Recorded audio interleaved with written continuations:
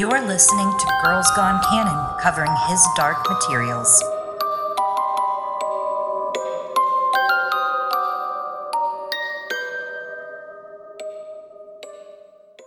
Hello, and welcome to Girls Gone Canon reads His Dark Materials, the book series, episode 18. The Amber Spyglass, chapters 8 through 10. I am one of your hosts, Eliana. And I am another one of your hosts, Chloe, and I'm not trying to sell out my girlfriend here, but I have to tell you all that Eliana really forgot it was her role for like 1 second. And usually I say, Eliana, you have to introduce this one, right? But for 1 second, Eliana had no clue where she was and who you people were. She was like, what? What are we doing? I was like, what is this silence? What is this void? And then I was like, it's on me. I'm the one who has to lead us. Shit. I was like Will. Void. I was like Will in this episode. I was like, all right, I gotta be leader. Seen. New Void, Who Dis, the Amber Spyglass story. Oh my God. That's what this is. That is what this is. And I am excited for another week, another episode this month. 2 in 1 due to scheduling conflicts, so enjoy this one. We'll go back to 1 at a time probably next month, so don't get too crazy, kids. Chapters 8 through 10. Chapters 8 through 10. That's Vodka, Upriver, and Wheels. Eliana, do you want to tell the folks at home what our spoiler policy is on these bad boys and how Chloe will break it? I mean, that's just how it is, right? I know people... If you're here, I assume you've listened to our other episodes, but those other episodes cover books that we are going to discuss in this episode. For example, Northern Lights / The Golden Compass, Book 1, and Book 2, The Subtle Knife. We're going to talk about anything that happened in those books up to this point in the series, and we are going to do our almost best to keep spoilers from anything else that happens in the rest of this book or in the Books of Dust and the novellas, and we'll play it by ear when it comes to the television show, and keep those in the discussion, which happens after we talk about these chapters and what's going on live. Yes, and look, if you haven't finished the book yet, you're not going to get spoiled on anything big by listening to our main episodes. It's the discussion that comes after, and I, the temptress of the discussion, as I rise from the dusty ashes, will spoil pretty much every other fucking thing under the sun, right? Books of Dust, La Belle Sauvage, The Secret Commonwealth, and of course, the novellas, which we have covered extensively on our Patreon at patreon.com/girlsgonecanon. We'll keep all the spoilers to that at the very end, so you can tune out at that time if you're not quite prepared to get dusty. And as Chloe said, you can find, an in-depth discussion of our thoughts on the novellas on our Patreon. And also, we have covered La Belle Sauvage already. If you would like, you can check those episodes out on our Podbean. They're all already up there. And speaking of things on Patreon, once a month, we do a special episode for our patrons in the Stranger tier and above. That's $5 and up. And so usually, every other month, we'll do one A Song of Ice and Fire episode, and then the next month we'll do a His Dark Materials episode. But you know what? Because of the way things fell, you got 2 His Dark Materials episodes this month, and also we wanted to try and do something a little different, right? I was riding the high of Leo season, and I was like, the world is our oyster. We can do anything we want. So we're doing a different children's book, different young adult book for Patreon this month. I know it's Virgo season now. Okay, I understand. It was a tumultuous transition, as anyone will tell you. But this idea was born during the fires, the very embers, the glowing embers of Leo season, and I'm excited. It's another fantasy heroine, right? Another young protagonist. It's Ella Enchanted, or Eliana Enchanted. It's Ella Enchanted. It's Eliana Enchanted, and I'm Prince Clar. I mean, this is just a preview of the episode. Look, if you have not read Ella Enchanted, it's a really fun book. There's a couple in the series, but the first book is loosely based on Cinderella with some really fun twists and turns, and I love it. I loved it when I was a kid. We're going to talk about in the episode the nostalgia we have for this story.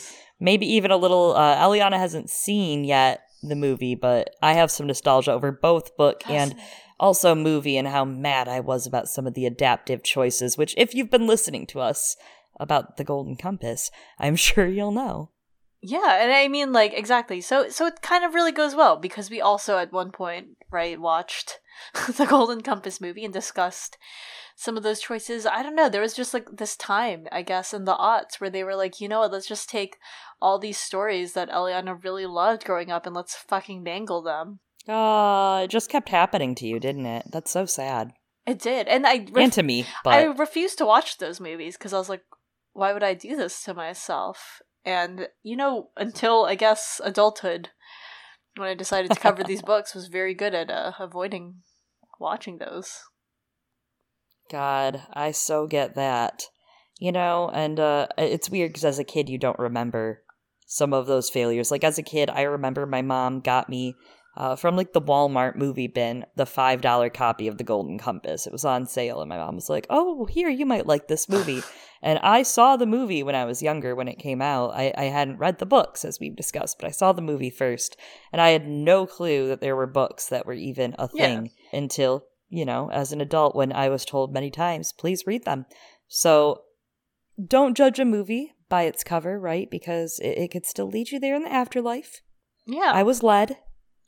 Yeah, and I mean, again, the young actor who does Lyra in the movie, she does a great job. I think she does a good job. Like, a lot of things, there were a lot of things that were, like, I guess, okay.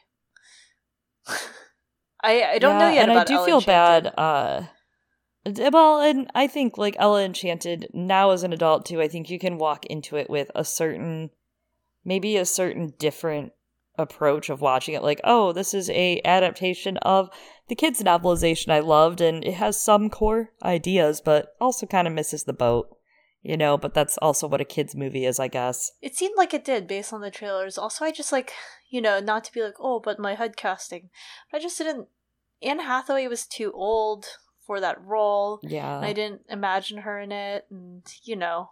Yeah, I agree. Well, this is just a sampling. Yeah, this is just a sampling. We've gone off.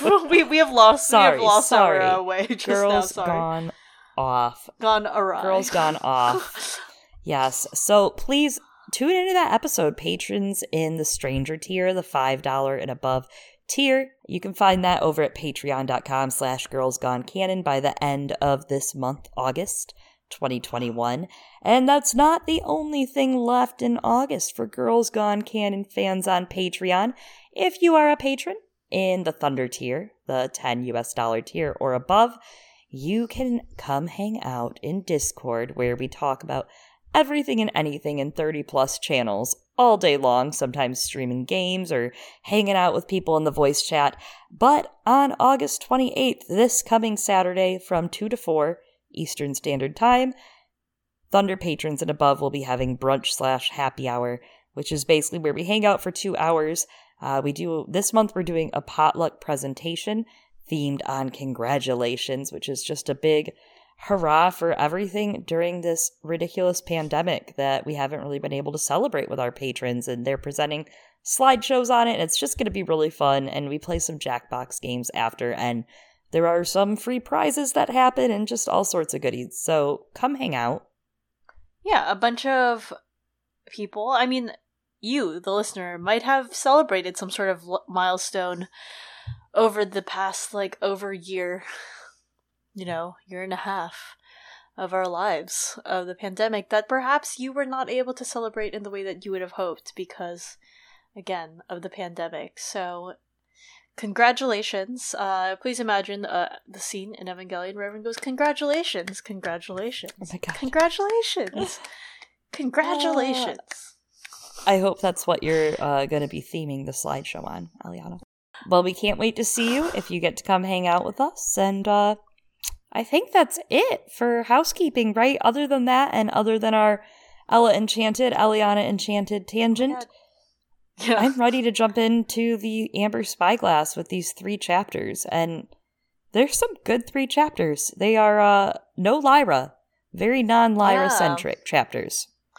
It is, yeah, that's very true. Lyra's, like, there. Everyone's, like, trying to make their way to her. Yeah. Especially after, we ended those dream sequences, right? So now everyone's trying to converge, building up to that, and it's exciting. And so we start out with vodka. Chloe's nice favorite. Accent. Thank you. I guess good. if I were being proper, I would pronounce it right. It's supposed to be like vodka, more of like a W sound. But Wood. Anyway, the header quote we have here is, "I have been a stranger in a strange land," and that comes from the book of Exodus in the Bible. I love that. I know that you have tons to talk to us about Exodus later. I love the chapter structure we open with. These 3 chapters specifically have a great run with a lot of great parallels running throughout them, and this is some of my favorite Will progression in the novel, right? Yes. Without Lyra finally kind of standing on his own. And structurally speaking, this brings me back to a lot of what we went through in The Subtle Knife. While Will has definitely picked up his father's mantle, it also feels like Will has taken up Lee Scoresby's mantle from The Subtle Knife, right? As far as his adventures, it's structured a lot like a Lee Scoresby chapter. He's going on a mission looking to help Lyra. He comes across a holy, I'm quoting this, air quoting, a holy man who turns out to be a bit shady. He lies to them about his identity and his purpose. He drinks spirits with this man, and he learns enough information to finally move on to his next chapter and his next part of his adventure. Even down to the environment, right? It feels like Lee's adventures. Hey, they're both murderers. But the biggest difference, of course, comes to a couple of things. Lee had already lived plenty of these stories, right? By the time we see Lee doing this in The Subtle Knife on his own, this is kind of the usual. For Will, this is the beginning of his adventures like this. It's a coming-of-age chapter for him. And not only is it a beginning for Will, but it's the end for Baruch, as we're about to read.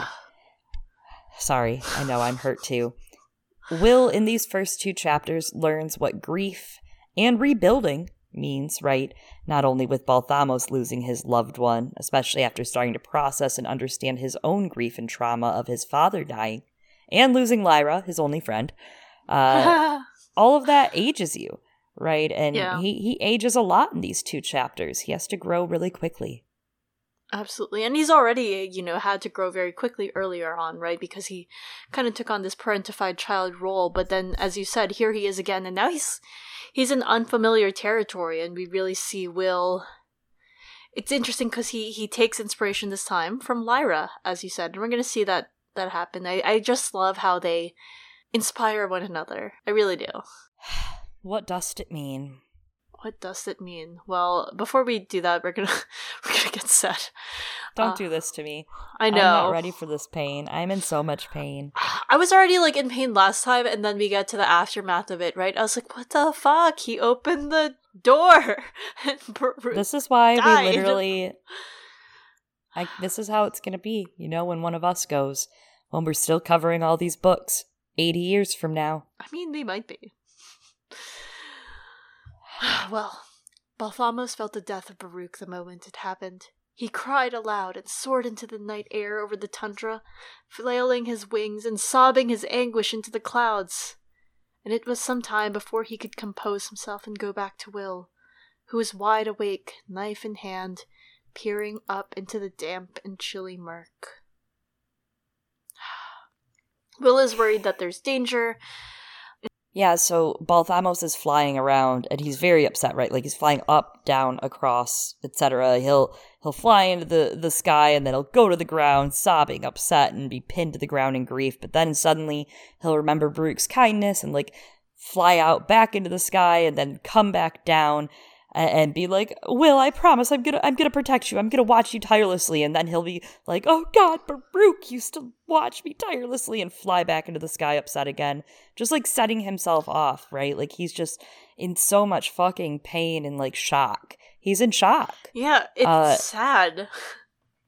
Yeah, it's really awful. And imagine having the power to do that, to be able to fly and throw yourself into the sky and then throw yourself back down. And of course, Will is he's not trying to be unkind, like you said, but he's just hey, I know there are bad people out there looking for us. right now, buddy, and you're just kind of flying that signal right now for those bad people, and I can't do anything about it. And if specters get you and eat you, I can't go up there. Please or come other down angels, here. yeah. Other angels, yeah, exactly. Metatron.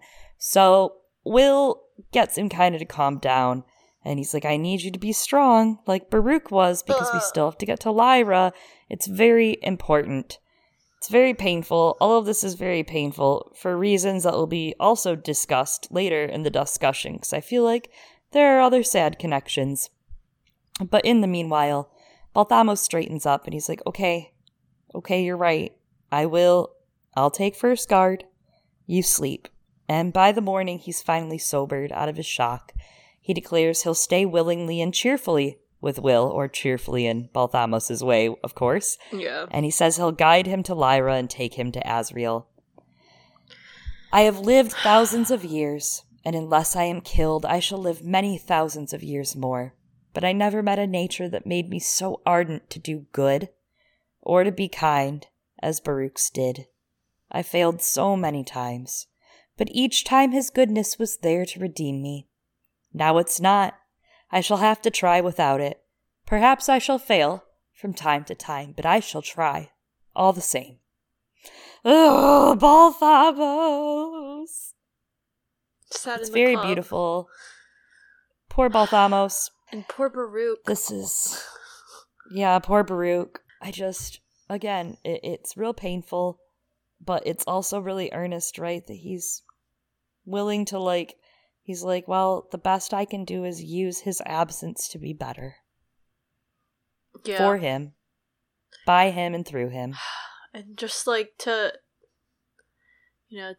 live in eternity without Baruch. So sad. And it's just so sad for him. I'm glad that they, continue the arc of his grief right into the next chapters, and don't let it go, because, they've been together thousands of years. There's no way he can get over it so quickly.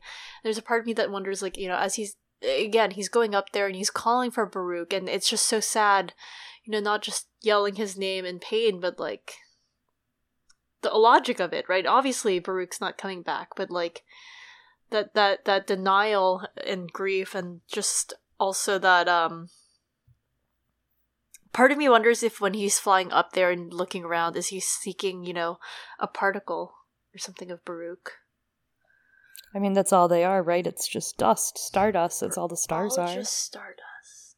Ugh. He's just looking around at all the other pieces of them in the sky, wondering, is that you? Is that piece of you? Almost like how later the seed pods get scattered in the Mulefa chapter. Oh, yeah. All those particles, those are pieces of them too, and of their culture and of their people, and it's he's just hoping he can grasp one tiny speck of him in the sky.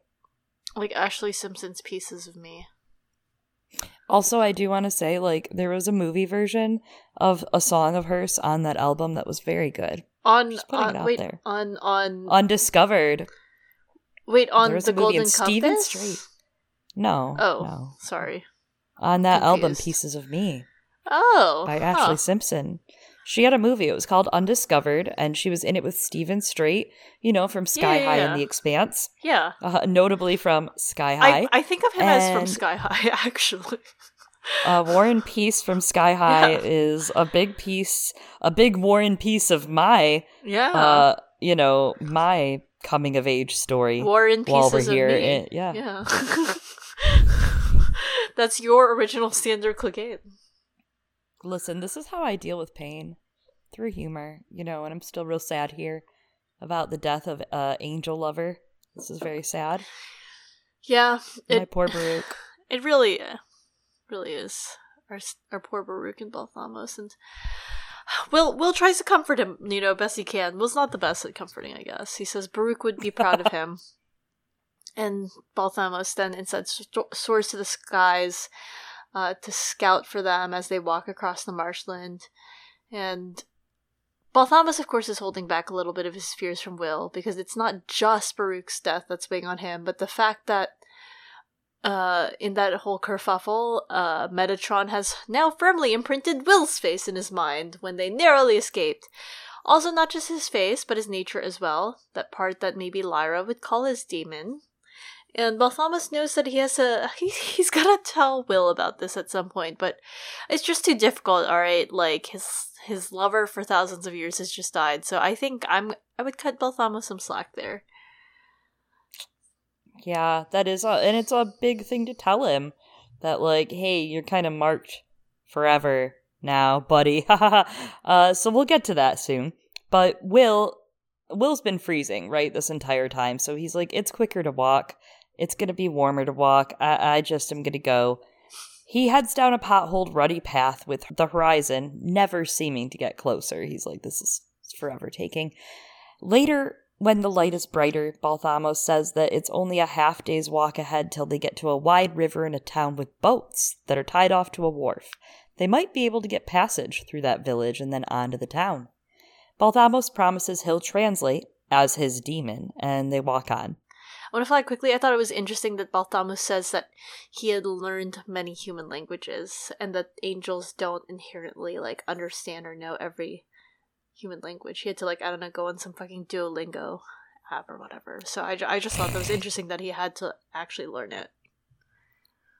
And it's doesn't, like, miss me that it's parallel in a way to the 10th chapter, right? To Yeah. Leffa there with Mary Malone and learning the language, and that, like, obviously angels had learned the language somehow. Yeah. And the ways of the people enough. And we see them able to replicate demons because obviously True. They're made of the same old stuff pretty easily and, like, kind of assimilate, and whether that's just from their heavenly powers or if it's just from, you know, living thousands of years and learning these traditions and cultures and passing them on. I guess what else is he gonna do, right? You're alive thousands of years, there's no internet or TV. Might as well do something. And yeah, I mean, he doesn't do the best job pretending to be Will's demon, but he does a job. Yeah, he does. The village they come to is shabby, with paddocks of reindeer and barking dogs. It's apparent the village is recently flooded, the ground is wet and heavy, but the most curious part of the place was that he felt like he was losing his balance and that the buildings were leaning 2 or 3 degrees out of vertical. He wonders if there was an earthquake here, seeing a church with a badly cracked dome, and the dogs and reindeer are looking mangy up close with thin coats. So Balthamos, again, he gets his first chance to show off his demon skills, which is like, I don't know, it's a B, if I had to give it a grade. Right? But for effort later on. For effort he gets like, I don't know, a C minus. First he goes with a white dog right now, and then a sparrow sitting on Will's shoulder, so he's kind of like showing that Will's a child, right? Not yet a settled demon. The men they come across find it believable enough and move on, and Balthamos tells Will to keep moving and don't look them in the eye. The men lose interest in Will as he activates his Will Perry's superpower of invisibility, kind of. But a man calls to them from a house on the road. Balthamos says it's a priest and tells him to turn and bow, which Will does. The priest has a crow demon on his shoulder and takes everything about Will in, and then asks him where he came from in a foreign language, and Balthamos translates. Will tells him he speaks English, and the priest conveniently also speaks English and welcomes him to their no longer perpendicular kolonoi. I thought this was so interesting. I love the entrance to this little village. I do have to harken back there to the dogs that look mangy, right? And really thin-coated. That's such a classic Pullman use in this part of the book, right? Like, that is just such classic Pullman kind of giving you that something's off about this city because of global climate change. Yeah. Look at the dogs and their thin, mangy coats that aren't like normal dogs, and something's not quite right here. We just see it in other stories of his that are related to this. We see it in the Books of Dust used, and we've seen it used in some of the visions earlier in these books, right? In the last couple books of whether it's enslaved human masses basically beneath industrial buildings and such and yada yada. So it's, of course, classic metaphors happening here. But where we are geographically and where we're about to get revealed to be is in His Dark Materials equivalent of Russia or Muscovy territory, right, in Tartarland. And this in a moment gets revealed through the priest because he introduces himself as a father in Russian, Atyets. And I love that there's really not a religious connotation that's like a modern version of this, just it's used as father every day usually. But Pullman has kind of translated it into his little weird geographical map, right? Because as we know, his world isn't, Lyra's world isn't exactly like ours. It's weirdly similar, but some weird different things about it. So geographically, Will is in Muscovy territory bordering Tartary, with western Siberia and the Himalayas kind of to the southeast of him, which makes sense because we get to the bears soon and their voyage southeast to Central Asia themselves. Mm-hmm. I was hoping to find something way more exact. Like, I was hoping to be, like, unearthing this heap of knowledge of, like, this is what Pullman was talking about a city with leaning towers or a village with leaning towers and, you know, the whole oppression from the government and religion. I didn't find anything exactly like that. But I did find some leaning towers, like the Tower of Neviansk and the Tower of Yekaterinburg, or even the leaning tower of Suyumbaik, which actually has a really sad, like, folklore legend associated with it, that the Tatar princess Suyumbaik, she was the interest of Ivan the Terrible, who wanted to marry her and rule her people, and she was like, fine, build me a huge tower with 7 layers as a wedding gift, and if you don't build a 7-story tower, I won't marry you. If you do, I will. But when the tower was completed, she climbs to the top, looks down at her people and home, and she's like, I'm overwhelmed with emotion for them. I can't marry this dude. And she just, like, jumps. Damn. And she dies, yeah. So that was crazy. Crazy bit of folklore. But the thing I did find that is a little unrelated, but is related, I think, especially with some of this talk of demons and traditions and cultures being passed around, is that this is a real place. This little village is a real place in Belgorod Oblast, a federal subject of Russia, and the Belgorod region plays a really important role in a wedding tradition in Russia of the Rushenik, and it's a ritual cloth embroidered with symbols and cryptograms of the ancient world. I found, like, I was like, when I read this, I was like, oh, cryptograms, symbols, now we're talking his dark materials. Passed down through Eastern Slavic rituals like weddings and funerals, and in the book A Language of Their Own, Rushniki are mirrors of a nation's cultural ancestral memory. The ritual ornaments preserve archaic magical signs, symbolism of colors and artistic folk styles, Cossack Baroque and Rococo, as well as classicism, and all of which continue to amaze, and they're super cherished to this day, and they're a language of their own. They've been forgotten but not lost. And I thought this seemed like such a really sacred part of this culture from here, from Kolodnoy. The needle has its own energy. It resembles almost acupuncture and like the intention behind the needle. Or in our book here, we have the intention behind the blade that Will wields, right? The color of their thread has sacred meaning even. It's usually red, representing life, and it's the main color used generally. It's given to a baby at birth, this blanket fabric is, and it follows the person throughout their life. It's even used in a funeral service and a wedding service. And it's almost as if the Rushenik is like a scrapwork blanket, a patchwork blanket perhaps, almost like a demon in this analogy, that they're given this piece of their ancestors and this piece of themselves from birth that shows their journey. And it's interesting in a way that Will was being like brought into this culture for these 2 chapters where he's living his life journey, right, on these pages. He's starting his big life journey. This is a big step for him on his own to go find that woman he loves. And he doesn't have his own patchwork demon. He has Balthamos. Yeah, he does. He's got like like Lyra, they kind of have this patchwork family that they're creating. Yeah. This chosen family. They're patchworked together. They are, and I like what you've pulled out. I was kind of wondering, is the lack of perpendicularness, right, of Kolodnoy and these leaning things, it almost reminds me a little bit of what we saw at Chitagatse with the crumbling tower that kills a bunch of kids. And left that one out of the show. And I mean, I guess I can see why.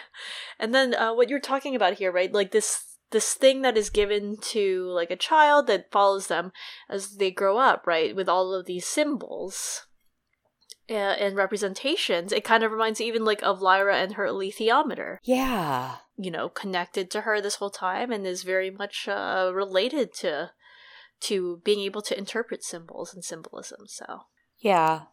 I really love that. I love just cryptograms. As soon as I read cryptograms in some of the research, I was like, oh my god, it's almost like an alethiometer. yeah. Which is not dissimilar from the knowledge that demons seem to have, which in that Lou, I guess, is not dissimilar from your gut, right? Yeah. And I mean, the demons themselves, they're also a symbolic language too. Will introduces himself and tells the priest that he's going south to find his family. The priest offers him refreshment, and the man's crow demon begins to curiously examine Balthamos. Balthamos is like, I cannot be seen, and turns into a mouse and scurries inside of Will's shirt. Ooh. Adorable. And really gives a new meaning to guardian angels, right? Like, now that Will has adopted this angel as his demon, I actually think it's kind of a weirdly intimate experience that they're going through here. Like, yeah. You know, your demon's a part of you. And obviously both of them just experienced really great, heavy, traumatic losses. Several, and that they're both being really physically and emotionally close to each other in this time, even when they don't necessarily want to be. Common trope, right? Like being forced to be in super close contact with each other when they're not at all intimate, don't know each other, barely know anything about each other other than just like, oh, cool, all these people you love just died too. That sucks. Just different stages of grieving. Yeah. And, I mean, this air is like, it's an air of forcing them to deal with and confront with this trauma. Maybe not deal with it totally, but at least confront what's happening with what they've recently faced in their grief processing stages, and their understanding starts to grow of one another. And I think it's significant, like just like when talking about the Russianik, Will hasn't necessarily had that experience of having a demon, so in him having to rely on a connection with Balthamos and trust him, right? It's just like putting trust in Lyra that he had to do. Like, he had no clue if she was actually trustworthy or not. He had to rely on his gut, and here he is too. He's challenging himself to rely on Balthamos. That's a great point. And that's an opportunity for real growth for Will, right? Because growing up, he didn't have anyone to really trust. No adults, no friends. So this is something new for him. Something else that's new for him is literally this world. The chapter opens with I'm a stranger in a strange land, a line that you may or may not recognize has also been adopted by Robert Heinlein as a title for one of his books, but it does come from Exodus as the quote cites, and I believe it's something that Moses said, which inspires the name of like his son. And in Jewish and Christian religion, Moses is a figure who has been, he was originally passed off as Egyptian, sent down the river, right? And then like adopted, and then he thinks he's Egyptian, finds out, oh my god, no, I'm adopted, and I'm not Egyptian. I'm a Stargarian? Yeah, pretty much. He's like, excuse me? And so it's funny because like you can see parallels with Will's story, right, as he's trying to masquerade as someone from Lyra's world right now.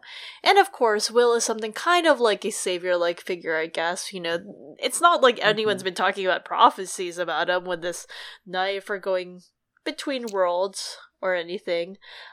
Savior-like figure in this like war about the intellectual enslavement of all peoples, but whatever. There's a couple of other Exodus-y things that we'll talk about later this chapter too. Yeah, he is kind of the chosen one, they say. One of the chosen ones. The chosen two. It doesn't have quite as much of a ring to it, does it? The chosen two. The priest introduces himself and names himself as Atiat Semyon, which means Father Semyon, and his actual name is Semyon, he explains, and his father was Boris, so his true name is Semyon Borisovich. He asks Will's father's name, saying, "You would be Will Ivanovich." He asks where Will came from as well as where he's going. Will tells him some truths. He says, "My father's a soldier. We were exploring the Arctic, but something happened and we got lost in a great fog, so now I plan to meet him south. I have to say I'm so proud of Will for, like, thinking of Lyra, holding her in his mind throughout all this, and learning from what they dealt with in the subtle knife, right? Because they dealt with accidentally telling people too much information, maybe not trusting other people enough, blah, blah, blah, lots of back and forth. But here, and of course, he's thinking constantly, she's the better liar. It's in her name. Lyra puts the lies in Lyra. I'm not as good. But he pulls through. He withholds enough information that he doesn't put himself at risk. And it does feel a little off-putting. You can tell he's off-put, that he's like, wow, this guy's kind of pushy, just keeps asking more and more details about who I am, where I'm from. Am I a witch? Am I Egyptian? Am I awful? Am I evil? Am I a Panseer born? For me, it felt like he was asking, like, there are weird vibes from this guy from the beginning. It feels like he's asking, are you alone, child? Is there anyone you can trust? And, oh, Gobbler vibes, yes. Yeah, Gobbler, but predatory. We'll come back to that. Yeah. And then also, check this box, that one. yeah. Put a pet market. And when you were talking about him lying, yeah, it's also very different, right, from Lyra's. Lyra can just spin anything. She's like, oh yeah, I'm Lizzie, and all these things about me, and like makes up names, and there's like a whole story behind it. Will has to lean on what he already knows, and I think it's interesting and kind of painful, right? Probably for him to be telling these kinds of lies, because what he's drawing on is these really raw memories, right? He's talking about his father and his memory, and I'm looking for my father. This was his story like a few chapters ago, last book. Now it's not. He found his father. His father's dead. Yeah. And he just spit in it. Yeah, now he's just being, like, forced to remit it all over again. Yeah. Like, and he's... Poor Will. He has to shove it down right now for this conversation. Yeah. And Semyon is really surprised to hear of a soldier from England. He's like, what wars are going on there? And he's like, oh, well, I haven't had such interesting visitors in a while. And he welcomes Will, calls for his housekeeper, an older woman, Lydia Alexandrovna, who brings hot tea to Will and a saucer of jam to sweeten it. But unfortunately, those berries are bitter and sickly, and the tea itself is as well. However, Will drinks it, and the priest keeps trying to physically assess him. Again, uncomfortable, and Will asks him why the buildings in this village slope, changing the topic of conversation, and he explains to Will it was foretold in the Apocalypse of St. John that the rivers would flow backward. Of course, the Apocalypse of St. John is the book of Revelations, or the Revelations to John. Rivers don't necessarily flow backwards in the Revelations. They turn to blood, they dry out, they turn to magma at one point. It's pretty metal, as we've talked about. But they are representative of the water of life, which feels kind of significant here. And the waters, I believe, do flow backwards when Jesus is baptized. Earlier on in the Bible than that, I don't know. I didn't realize that. I was kind of just like looking through. I didn't find that, but I did re-find that one and thought that was interesting, especially since we talk about this as like Will's big journey, and he is kind of being baptized with vodka here, right? He's getting his Eucharist in this chapter. I guess so, yeah. And to connect to the Revelations and John, I mean, his dad's name is John Perry.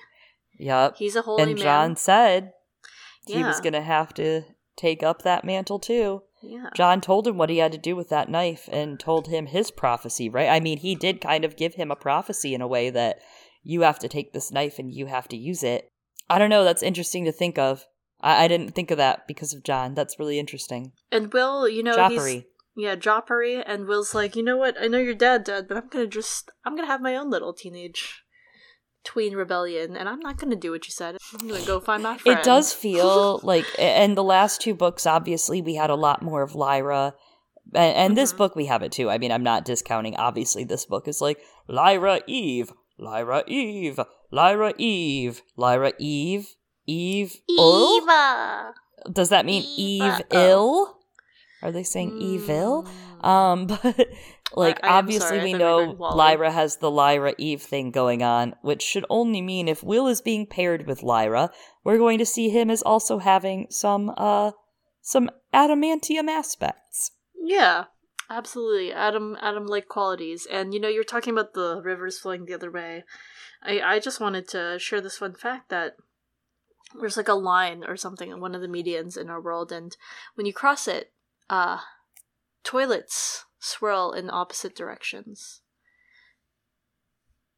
Oh. Not all toilets swirl in the same direction. Like, there's this line, I don't remember what it is, but the toilets will start swirling the other direction. So that's what I have for you. I don't know if that's related, but I think we should put it on our Philip Pullman question list. Yeah, were you inspired by toilets? I mean, ducks are one thing, but toilets? Yeah, that's true. Ducks are pretty cool. Speaking of flowing waters, though, the rivers flowed all the way from the mountains of Central Asia for thousands of years, since the authority of God created the earth. But when the earth shook, it changed, and the water, as you said, reversed flow. And Ochiet Semyon calls this the Great Convulsion, asking, "Oh, Will, where were you when this happened?" And he claims, the fog cleared and I just lost my family and I didn't know where I was. And then Will asks, "Where are we?" By the way, knowing the name, but not necessarily the location. And the priest directs him to a book from the shelf, taking this time to continue being very inappropriately close to him and touching him. Ugh. He points at Central Siberia, and Will looks closely at the Himalayas, seeing nothing like the map Baruch sketched for them. Is Baruch, good at drawing? Anyways, the priest continues to press Will for details about his life before asking the housekeeper to bring food. Beetroot soup and dark bread. He then offers to play cards or continue talking with Will, but Will says, I'm anxious to keep moving and, maybe just get to the passage at the river to go south." Yeah, that man will not leave him alone, and I don't like it. I do think it's interesting that Pullman called it the Great Convulsion here, the breaking of the sky and what's been happening, especially because, so obviously we know Azrael stabbed the ozone. Right, he straight up just bludgeoned that motherfucker. But Pullman's also, inferring in this series, very metaphorically speaking, that it's not just Azrael that has punched the ozone in its hole. The ozone has been taking all of this trauma and stress, and the people of the world have also been taking all of this trauma and stress due to economic oppression, due to religious oppression, due to blah, blah, blah, oppression. Obviously that's a big metaphor happening here. And I do think that the language of having it being called the Great Convulsion is interesting, and I wonder if it's referencing the book by John Fulton Lewis, China's Great Convulsion, specifically the decades of China from 1894 to 1924, basically exploring a lot of things from World War I, and how throughout history for China there were many great convulsions would occur, or revolutions and huge political upheavals. And in this book, basically, Fulton goes over how workers helped expedite the victory in World War I in China, being stationed under the guidance of, the British and the US and the French, and how they kind of kept France's factories and farms running and improved kind of port facility things and military airfields, and basically rebuilt and restored a war-torn world. And I think there's something going on here of that as you enter this village and see all the buildings to the side and mangy dogs and a world that's war-torn. We come upon the next place and it's obviously been flooded previously and isn't doing so hot. And every place we're coming to in this world, not just where the bears are from in Svalbard, where it's unbearable to live, as we're about to hear. Thanks.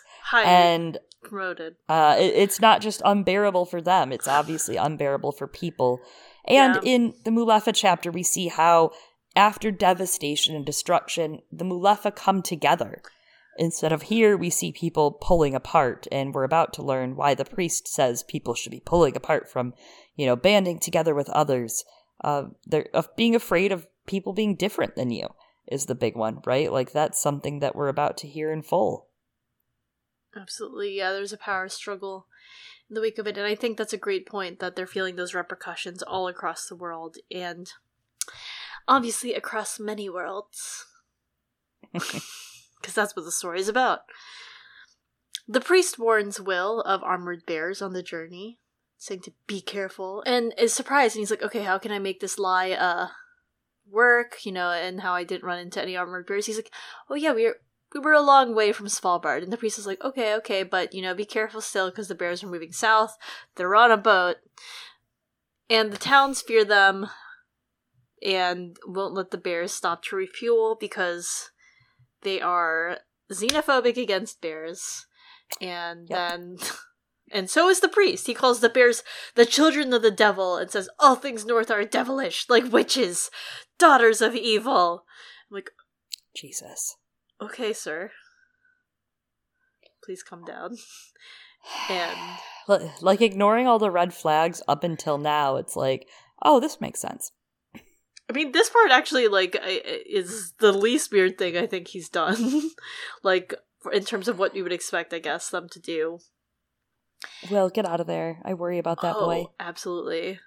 And so the priest continues and projects a little, saying that they will try to seduce Will to their ways and that they should all be put to death. And then he offers Will some vodka because, that's a normal thing to do. Yeah, let's offer the kid vodka. And says every growing man should have a little vodka. Okay, first of all, they will try to seduce you. Him tries to seduce you. What? Yeah, but not even seduce. He's like, take the alcohol, child. And I'm like, don't do it, Will. Like, he's trying. Yeah, it's like, it literally, he's like, these people are bad.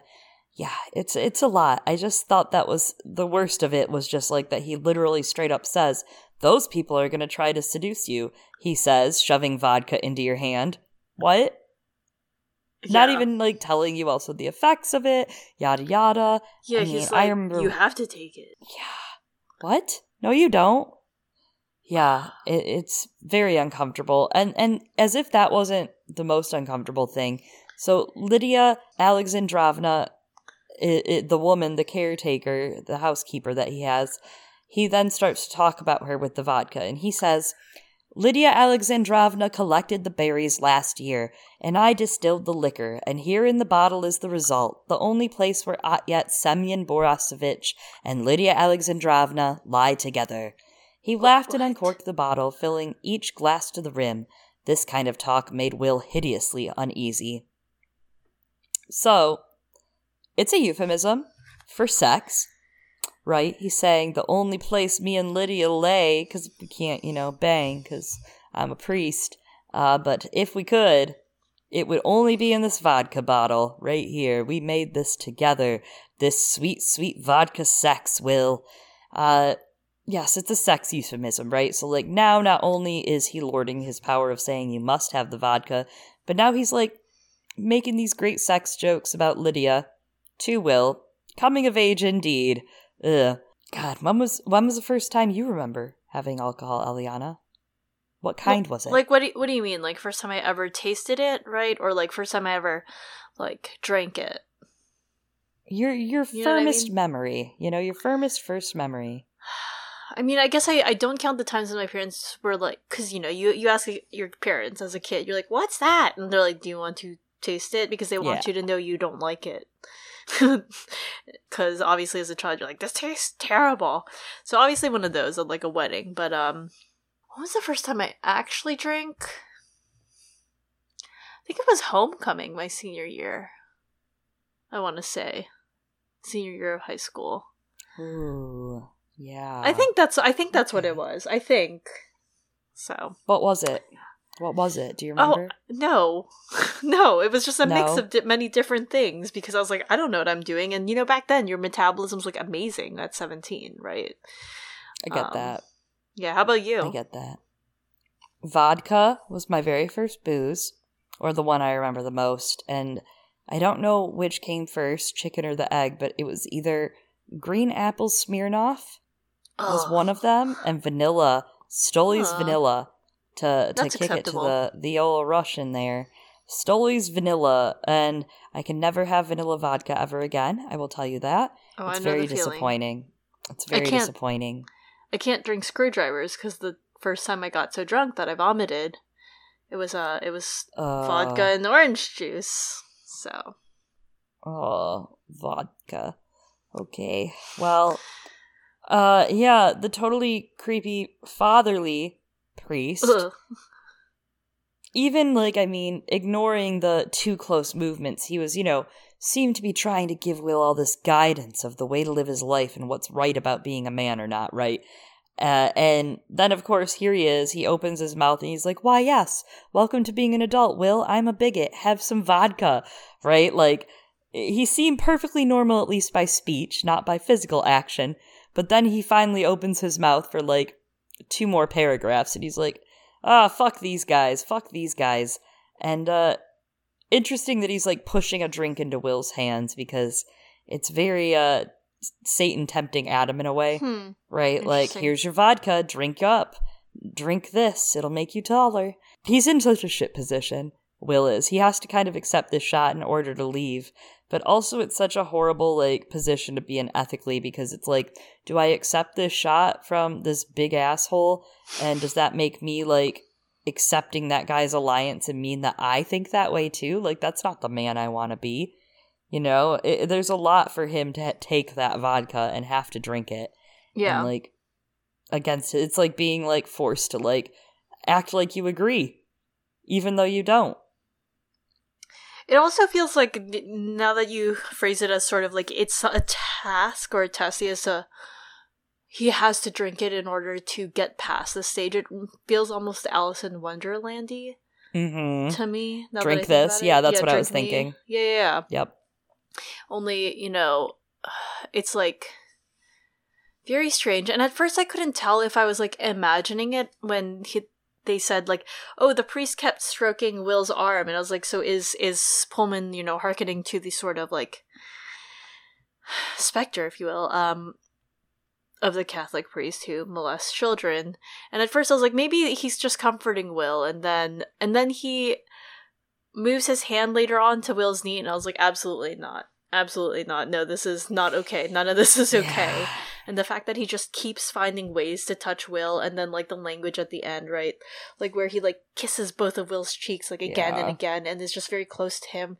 So there really, I guess, is that insinuation of him trying to, or he does molest Will, right? In the way that the language is set up, and again, forcing him to drink and trying to get him to be vulnerable. And I mean, on one hand, you're is this the thing? But in recent years, right, they've uncovered way, way, way more. People knew it was happening, but way more of the crimes of a Catholic priests. And I mean, yes, I think that is one thing that is worth bringing up. It's that abuse of power over other people, right? Because it's not it's out of love or sexual lust or anything. It's a power thing that they're getting off on. And so Will in this moment is facing these sort of dual dangers, right? Not only is he trying to pass as someone in this world, but there's also that danger threatening his innocence. And whether his innocence is something that he gets to choose to move forward from, or if the threat of his innocence being something that someone tries to or chooses to steal from him. And he gets out of there, thankfully. But yeah, it's definitely very uncomfortable, and it does feel significantly highlighted. Now reading this so much closer, the power structure is definitely there. That power imbalance is very, very prominent. Yeah. And because of that, Will isn't sure how to refuse this vodka without offending him. And, I mean, unfortunately, that is a mood, right? Yeah, been there. Yeah. All been there. Oh, yeah, absolutely. And, I've been very lucky. I've been extremely fortunate in, the situations that, I've been in where, I've been in those situations, and the situations where, I've been put in that position, and thankfully, I guess for Will, it was only one, and he stands nonetheless, blaming his family for him needing to leave and thanking this man for his hospitality. The man, tells him again, you gotta drink your vodka before you go, and shows him how to take a shot. Will does it, he feels sick, because understandably so. I mean, I feel I wouldn't want my first shot to be vodka. But anyways, he swallows it all at the same time. before then, again, the priest takes him by the shoulders, intoning a prayer toward him and smelling of sweat, tobacco, and alcohol, and then hugging him tightly and kissing his cheeks and telling him to go south. And Will just walks around nauseated for 2 hours until the nausea is like replaced by a headache. Balthamos helps out at one point, right? Like laying his cool hands on his neck and forehead. But Will was like, he feels cursed. He's like, I'm never drinking vodka ever again. And because he was forced into it, right? Like, you contrast that with Lyra and Roger's first time drinking. Mm-hmm. Yeah, that's a great contrast because that was so young and carefree, and they got to make the choice to do so. Yes, yeah. And Will did not get that first experience. No, it was in the time of duress and being forced on him, and he doesn't get the experience where Roger's like, wait, do adults really like this? And Lyra's like, yeah, so do I. If I had went to university with Will, I'm just saying he wouldn't be a drinker at this point, right? Obviously, he's probably not going to be a drinker later in life, but I would roll him the meanest fucking blunt. I would smoke down with William Perry. We would get high on a Saturday in the library, or outside the library. I guess you can't really smoke in a library. People are going to know. It's a fantasy. We would do that shit. We would get real high, read a book. I'd be like, Will, you go on with your bad self. Yeah, Will is definitely not going to be a drinker, man. Yeah, Will's not going to be a drinker. For sure. Lyra is, and I guess that kind of speaks to you were talking about, like, the offering, right, and the temptation. And again, Lyra does get that choice, and she chooses to imbibe. She the E-figure, chooses to taste. Will can be her Dee. You know what I'm saying? Someone needs to watch after that girl. I bet she's going to get crazy drunk in her university. Anyways, eventually they reach a town. They've been walking for a long time. Will's hangover's ebbing away, but Will can sense there's trouble. There's smoke coming from the rooftops, and he hears a gunshot. Balthamos becomes his demon once more and becomes a lookout, and they go into the outskirts of town where the buildings are leaning even more perilously. And he sees mud stains from a previous flood that reach far above his head. The outskirts of town are deserted, but he moves towards the river and hears the rifles crack louder and louder, as well as people that are shouting and screaming. He finally spots them watching from upper floor windows as an explosion shakes nearby glass falling out, nearby walls shaking. Through the cries and smoke, he sees a rusting vessel offshore and a mob of people surrounding a great booming turret, as well as another boat with great figures in metal armor aboard. It's the Panzerbjorn. Yes! The Panzerbjorn! It's so exciting. I know you're so excited to have them back. And honestly, I really love the way this unfolds. I think it's a fun way that it unfolds. I love them. Will finds a man nearby and asks, what's happening? He says that the bears are attacking, but that the people only have one gun to defend themselves with. And, the bears, they just have a great flamethrower, NBD. And bears with flamethrowers, that's like pretty fucking metal in and of itself. Anyway, the bears are attacking the town for resources, as Will had previously heard, because the bears are out of fuel and they are working their way along the river. And then the man calls them, saying they're like robbers and pirates, and Will watches a bear come down the gangway with the others following. A few human sailors tried to leave and go to the bear's side, and a man on the human side shoots one, killing them. No! And their demon goes pop. It's like a little seagull. R.I.P. And finally, in all of the madness, Will shouts for them to stop fighting. And a bear roars at him, asking him what he is and what he wants. And he says, I'm gonna fight you in single combat. I challenge you. And if you will stop fighting the people in question jeer and mock and hoot. They're like super jazzed. They're like, what's going on? This kid is threatening a Panzerbjorn, trying to fight him, but Will turns cold-eyed and says, alright, people, if I can make the bear give way, you have to sell them fuel, alright, and let them go on the river, because otherwise, he'll destroy them. Amazing. I love that he summoned Lyra courage and wit in the face of the bears. He's wilding out. He's like, what would Lyra do? Right? That's the first thought. What the fuck would Lyra do? And it does very much so parallel her dealing with the bears in the past, right? Her clever witticisms. But also, Just to harken back to what I mentioned at the top of this chapter, this feels very Lee Scoresby in that also Will is dealing with the bears and crafting a relationship with them, as well as having to kind of mend and sew a relationship between the bears and some townsfolk that aren't happy with the bears. Again, very Once Upon a Time in the North via Lee Scoresby. Lots of Lee Scoresby in the beginning there in the first book when we meet him. I just love that Will takes over that plot. It feels great. Yeah, and it's also, like you said, very much like Lyra, but in Lyra's chapter, right, she has to remind Yorick of the promise that he made once they fulfilled everything. Here, Will has to remind the people. He's like, all right, well, you agreed to do this, right? And we'll get there in a second, because a voice shouts, asking for the bear to agree. There says, it would be shameful to fight Will, you small, squishy human. I love what he says. He goes, you're as weak as an oyster out of its shell. I can take your head off with a single sweep. It's so true, though. It's so true. Oh, Will thinks so too, right? Because he's like, true, LMAO. He's like, how am I going to get out of this?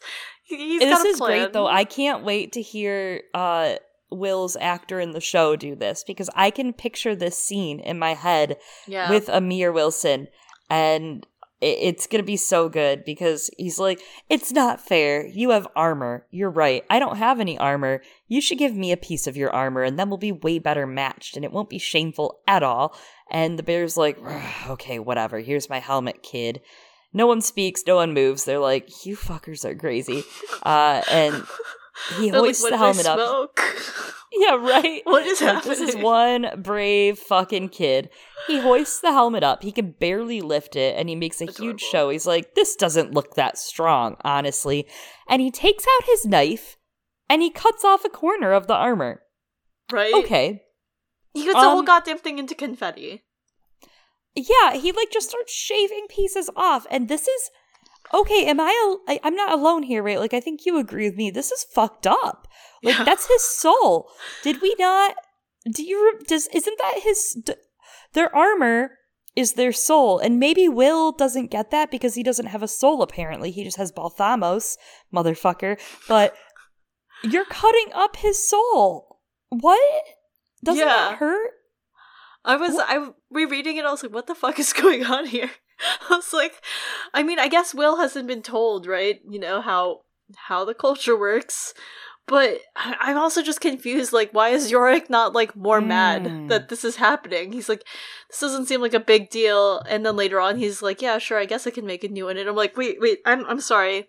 Yorick, did you forget? We spent, a pretty big portion of book one. There's a whole arc about you getting your armor back because it was your soul. And now you're just gonna let this, little punk, destroy it? He went into depression over this. It defies all semantics of the books, in general, that we've been told. And especially because the subtle knife itself is, made up of the same alloys as the blades that sever the demons, right? Yeah, so, right? Connecting all these dots, Pepe Sylvia style, I'm like, can we just talk about the male Philip? I don't know, but here's how I'm filling in the blank, okay? Here's how I'm filling in Phil's blank. What I'm thinking in my head is that maybe Yorick is grinning and bearing it, right now, because if the townspeople knew that his armor was that big of a part of him, of his soul, then they would be able to exploit him through his armor, just like what had happened at Einerson's and how he was kind of indebted to those people there. Yeah. So maybe that's it. Maybe we just don't see Yorick's POV, and maybe he's in immense, horrible, excruciating, traumatic pain because of Will. But I guess, I think Pullman would give us Yorick's POV a little, right? Because he's not, a closed narrator in that sense. So, I don't know. I don't know what's happening. Maybe Yorick's just it's true. I've grown a lot. I've gone through a lot of character growth since that time that we were all in book one. And maybe he's I need a new soul, right? To change new me. And I don't know. I was very worried for Yorick. Maybe here. Philip Pullman forgot about the Iron Fleet. I mean, I think he did. That is actually what happened. Yeah. Well, Will puts some insult to the injury, right? Not only does he shave off Yorick's soul, but then he holds out pieces of metal shavings of Yorick's soul to him, and he's like, well, I guess you'll have to fight without your crappy-ass armor, bear. Crappy-ass besides, yeah.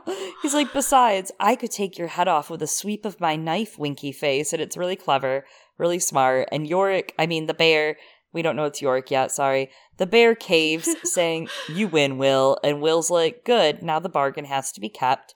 And he commands the people to look after their wounded, repair the buildings, and then he's like, just gonna slide in, just burying the lead. Just to bury the lead, Will's like, and also don't forget to refuel the bears, bye. Yeah. And I actually really like the scene where they talk about how Will, before everything can, like, erupt into chaos, when everyone's like, we did it, the little boy fucking did it, he, like, takes control of the situation, is like, alright, everyone, do this, and then, Yorick's I'm sorry, Yorick, not Yorick, but is Yorick, the bear, is very impressed with him. We're gonna get to it in, like, a minute. And the whole conflict between the bears and this town, it's interesting to me because, you know what? When a big climate disaster happens, climate change, right? In real life, This is actually what's going to happen with no magical knives or what wills. Is happening. And, yeah, is happening, and not magical bears, for the forced migration and conflict over limited resources and who will share them. And also, ethnic conflict as well as the other kinds. So, great, awesome. Yeah, it's fine. It's going well. It is definitely a common theme, right? And it's going great. Yeah. And again, definitely feeling the parallels to Wheels, to the third chapter we're going to talk about today as we get towards the end of this. Definitely feeling that. But the bear is watching, understanding, and he realizes, oh, that kid's clever. And Will pockets his knife. He exchanges a glance with the bear, and they approach each other, Will using his magic not so magic to be quiet and dull-eyed and slow, less interesting, which, big shout to Lyra in the first book, right, when she was at Bolvangar. This wards off all the people, but does not ward off the bear. The bear's like, I would like to see your knife, and Will's like, the only bear that can do that is the only bear I trust, Lyra Silvertongue's friend, Yorick Bernison. And that boy is in luck, because guess what? This is Yorick Bernison. Pew, pew, pew. It's him. It's him. It's such a funny exchange, because he's like, I'm Yorick Bernison, and Will's like, I know. I was like, fucking okay. know, dude. Everyone's real smooth. Alright, I see. And again, so Will asks, like, alright, so are you going to be able to make a new helmet? Because, I kind of just, like, fucked up your other one. And Yorick's like, yeah, NBD. And again, I'm just like, then why did we have an entire plot arc where we deal with the shitty people who stole your armor last time, Yorick, and you fell into a deep depression over it? Unsure. Well, they get the boat fueled up, unnoticed by the townspeople who also don't notice this strange dropped plot, and Will boards the ship with them, and off they go. And coming back to that line at the beginning of the chapter, from Exodus and Moses. And Exodus, as you all know, is a great big departure. Big movement of many people, right? And the bears, they are also going through an exodus. They are fleeing their homeland because their home is melting into the ocean. And if you look at any pictures of starving polar bears, it's real sad. And yeah. And so also the food that nourishes them, the prey that they would eat, they're all dying or leaving. So again, the bears are all leaving. Yorick is also a Moses figure who's leading the Panzerbjorn to a new promised land. Yeah, that's actually a great way to close out that chapter, Vodka, of Yorick also being that Moses figure. Really well done. That brings us into the next chapter, Upriver. We open Upriver with a poem from, again, one of my favorites, Emily Dickinson. The quote that Pullman puts into it is, "A shade upon the mind there passes, as when on noon a cloud the mighty sun encloses. Remembering." So, this poem, I love this poem, and I actually love, there's another reference I definitely want to talk about later on that we'll get into the story about, this actually goes with, like, the next quote from Wheels very well. the next quote from Wheels is from 1 Kings that we'll talk about with Elijah and Ahab. And it just like flows so well into it. I love the way these 3 chapters flow. But the rest of this Emily Dickinson poem, it actually goes, that some there be too numb to notice, O God, why give if thou must take away the loved?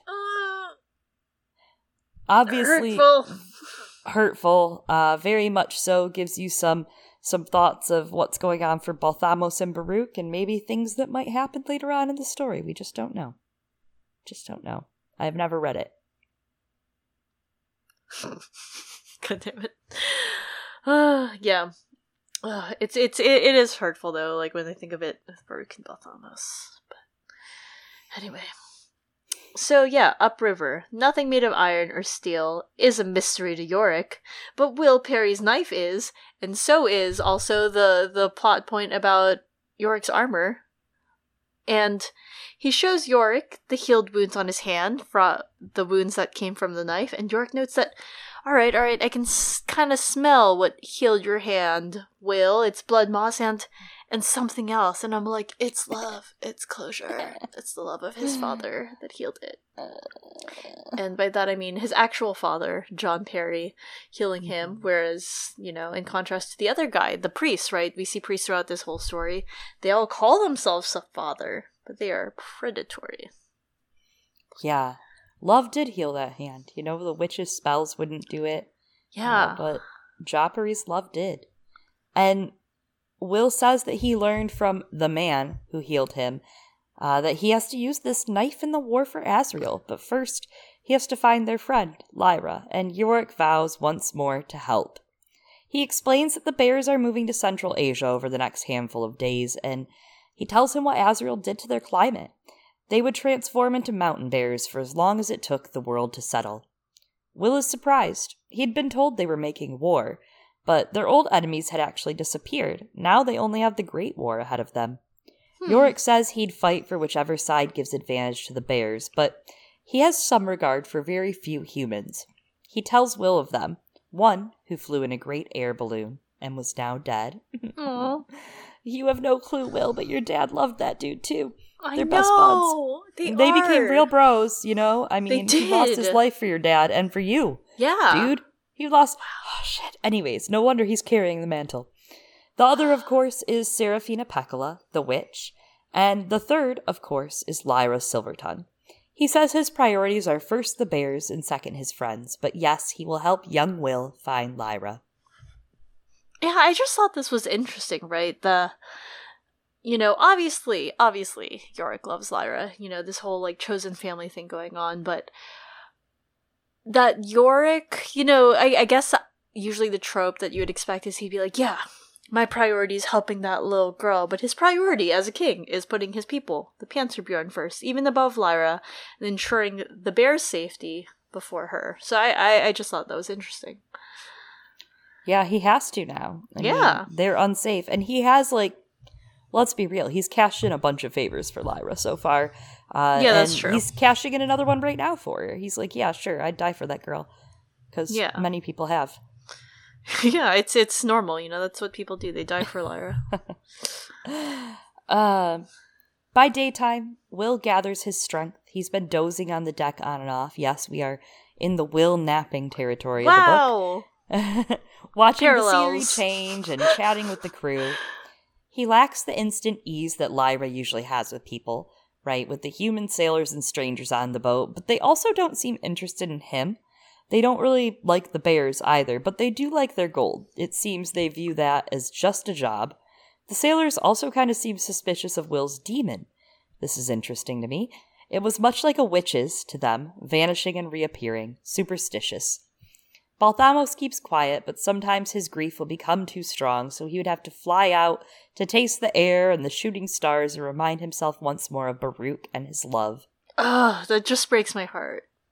I know. It does remind me a little bit of the last time we were kind of on a boat like this, which was in the first book with the Egyptians, where Lyra learns about demons and people that have demons of the water, for example, or bird demons, and how they can only go so far without fear of severing from their demon. They'd have to be there, and the the man with the dolphin demon is what I was thinking of specifically, but kind of feels like the anti that right now of Balthamos, you know, having to fly to the sky just to conceal his grief and be able to come back and do his job as demon. So sad. We have this line of, perhaps he thought Will had little sympathy, though if he'd sought it, he would have found plenty. He became more and more curt and formal, though never sarcastic. He kept that promise, at least.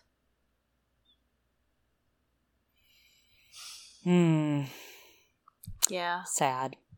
Poor Balthamos. Like, this has to be so hard because he just spent all this really intimate time with just Will after Baruch died, being Will's demon, and now suddenly Will has a new friend that's connected to his girlfriend, to Lyra, and now he has to kind of split that time.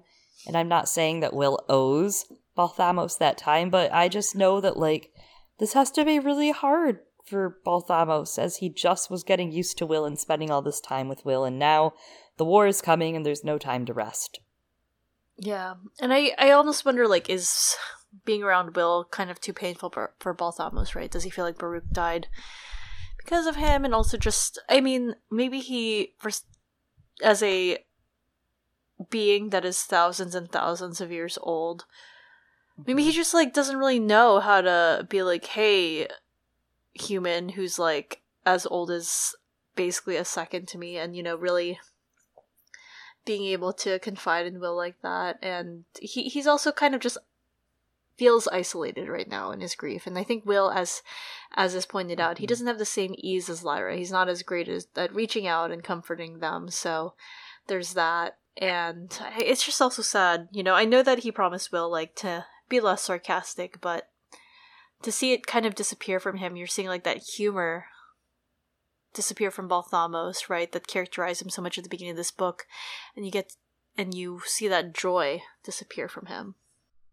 Yeah, and it's kind of like a morbid topic to relate it to, but my dad's parents, they're both not with us anymore, and, like, I always remember hearing things when they were sick and when they were kind of, you know, reaching the end of their lives, that people would say, you know, when one goes, the other doesn't go very far after. Like, it's hard when there are two people who are a part of each other, right? Who have joined their souls and their hearts together and been so very a part of each other for so long. It's hard when one goes, and that it's not very long until the other one is ready to join them as well.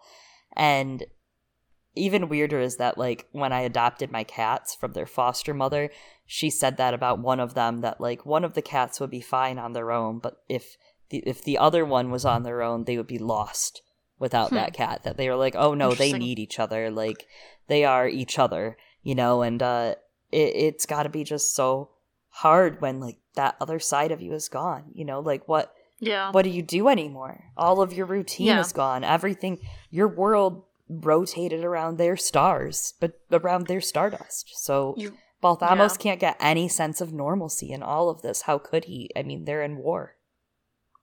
Yeah, they've built a life together, and I mean, Baruch defied, like, what, the laws or something, right? To become an angel, to be with him, like, so. And I mean, even though Balthamos was probably, like, way older, like, 4,000 years is still a significant amount of time to spend with someone.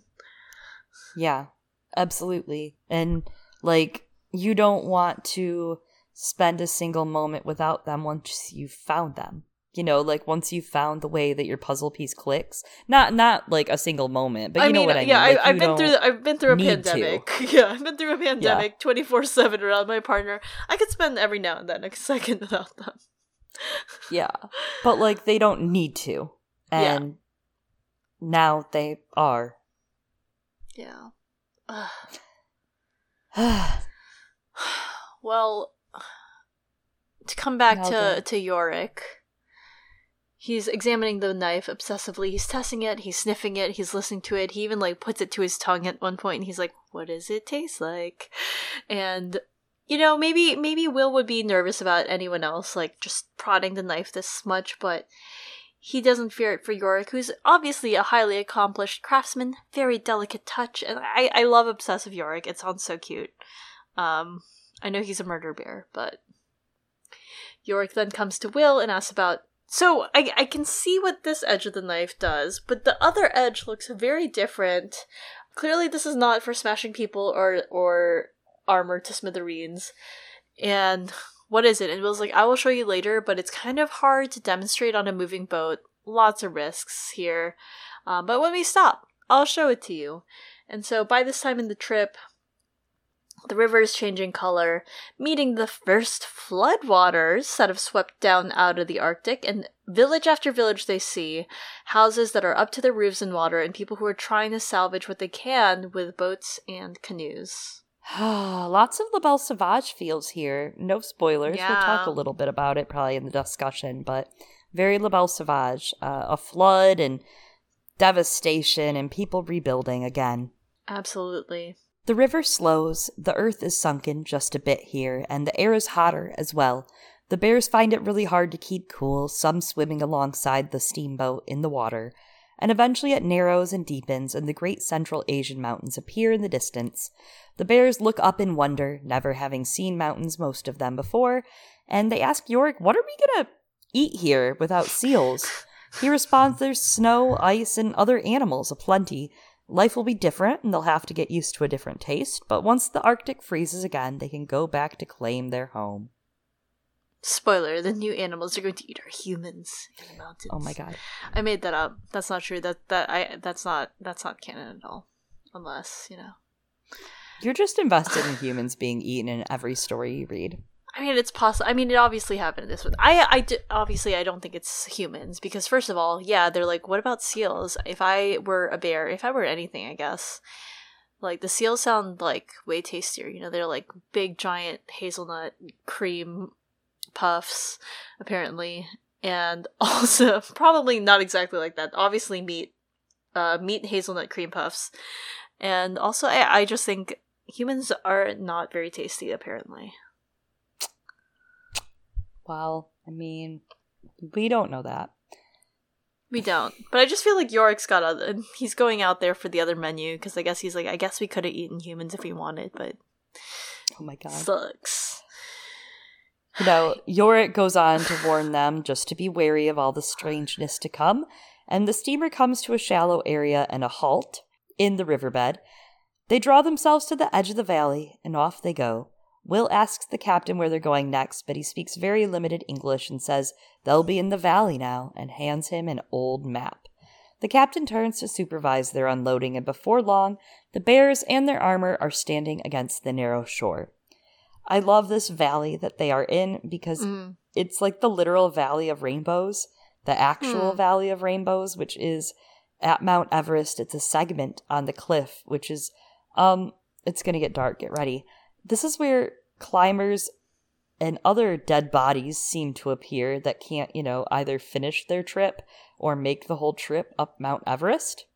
So there's just a whole cliff called the Rainbow Valley, the Valley of the Rainbow, and it's just dead bodies. Why the fuck would they call it that? That's what I'm wondering, right? But it's given, interesting context when you think about it in the story that this is where Lyra is, right? She's in the Himalayas. She is in the Valley of the Rainbow, speaking to Roger from the afterlife in her subconscious, right? Like speaking to someone who he himself did not make it up the mountain. Interesting. He did not come back down. He died on the mountain. Huh. And also, yeah, that they're going up there to go, I guess, get this, in a way, holy figure, Lyra. And I mean, Moses goes up a mountain, right? Yes. Mount Sinai. And he comes back down. He's like, what the fuck happened while I was gone? This is terrible. You were all doing terrible shit. It's not untrue. But interesting. Sad. Maybe it's full of actual rainbows, and now that's also fucked up. There's just a bunch of dead bodies under the rainbows. Well, maybe the rainbows are the souls. Oh. Maybe that's what causes the rainbows are people's souls. I don't know how I feel about that. Mixed. I feel mixed feelings. Sad. Okay, you literally just talked about eating people for 5 minutes straight. Yeah, but that's not sad. Apparently, I think we're discussing tasting. The steamer takes off, and Will sits on a rock. as he does, examining the map and finding the valley where Lyra is being held captive. If he's right about her location, the best way there is through a pass called Songshen. Yorick calls his bears to mark the place that they currently are and says that they shall assemble here when they go back to the Arctic, and if war threatens, he will call for them. And he's like, go. Enjoy the mountains. Yorick gathers Will, and they begin their trip to find Lyra amidst the sun, the pines, and the rhododendrons. Resting on the boat had built up Will's strength, and obviously he sorely needed it. So now the exercise kind of feels nice. And then Will shows Yorick how the knife works. He's like, look, a tropical rainforest. It's real different from here, laden with vapors and scents. And Yorick's like, wow, amazing. He steps through to the animal calls of the rainforest, and then he's like, that's not for me, though. And then watches as Will closes the window, and then he says, you know what? You were right, Will. I definitely could not have fought that knife. And I'm just really glad that Will has made such a fantastic, great impression, like first impression, on Lyra's real father, Yorick Bernison. He's the only father figure all except for Lyra. It's true. It's true. Especially because, Lee's dead. Yeah, Lee's like her uncle, I think, I mean, he and Yorick could both be fathers to Lyra. That's true. Anyone can be to make up for Asriel. That's true. The bar is low. Anyone could be Lyra's father. You could just hop, skip, jump over that bar. You could just stab the sky and start a climate problem and a whole war or 7. The master at Jordan College, another father figure. Yeah. I mean, look, if you're a murderer, Lyra's going to be fine with you. Yeah. So they move on, speaking little, stopping to exchange coin for food at one point for Will, as well as getting some boots and a waistcoat to help manage the extreme cold at night. Balthamos continues to pose as his demon, now a crow, helping the communication flow between the men that they buy things from. I just thought that this was interesting, because in the previous chapter, we ran across, that creepy priest, and his demon was a crow, but here, this person who's perfectly, decent, also has a crow demon, and Baltham was taking on the crow demon. So we get to see that, the demons don't always just stand for one thing in a person's nature, but I just thought that was interesting. So close to one another. Yeah, that is really interesting. The contrast of those are glaring. Yeah. One person's, normal. Yep, it's almost like Balthamos was trying to, clear the crow's name after that. Yeah. I can be a better crow. Yeah, a crow can be crafty, right? Here, I guess he's selling and buying things. Crows, I believe, right? They like shiny things. And the other priest, though, he's more of a sort of scavenger, in a way. Yeah, absolutely like a scavenger. A feast for crows. I don't know it. Don't know anything about it. They get directions to continue on for 3 more days, getting closer and closer to their destination. But so are the other parties, right? Asriel's force. Squadrons of gyropters and zeppelins are reaching the opening between worlds above Svalbard, flying without pause at King Agunway's command. A Galavespian Loathstone operator is aboard this gyropter, and they get news from Lady Selmalkia. So I'm still annoyed, even now in this chapter, I'm still annoyed that they, emphasize him again as African King Agunway. And we had previously, I want to say maybe it was in La Belle Sauvage, or maybe it was in these books, discussed the world building, maybe it was with Historic Materials, what the world of Lyra is like, because obviously some of the countries and the territories, different things happened in their history and things went differently, right? For example, the country of Texas. And we had questioned whether or not Africa had been colonized as it was in our world. Because it's entirely possible that it wasn't, right? Or maybe it was differently so, but it's possible that it wasn't. There's an Empire of Niger, which implies that if it's that empire just there, that it was not colonized by Europe.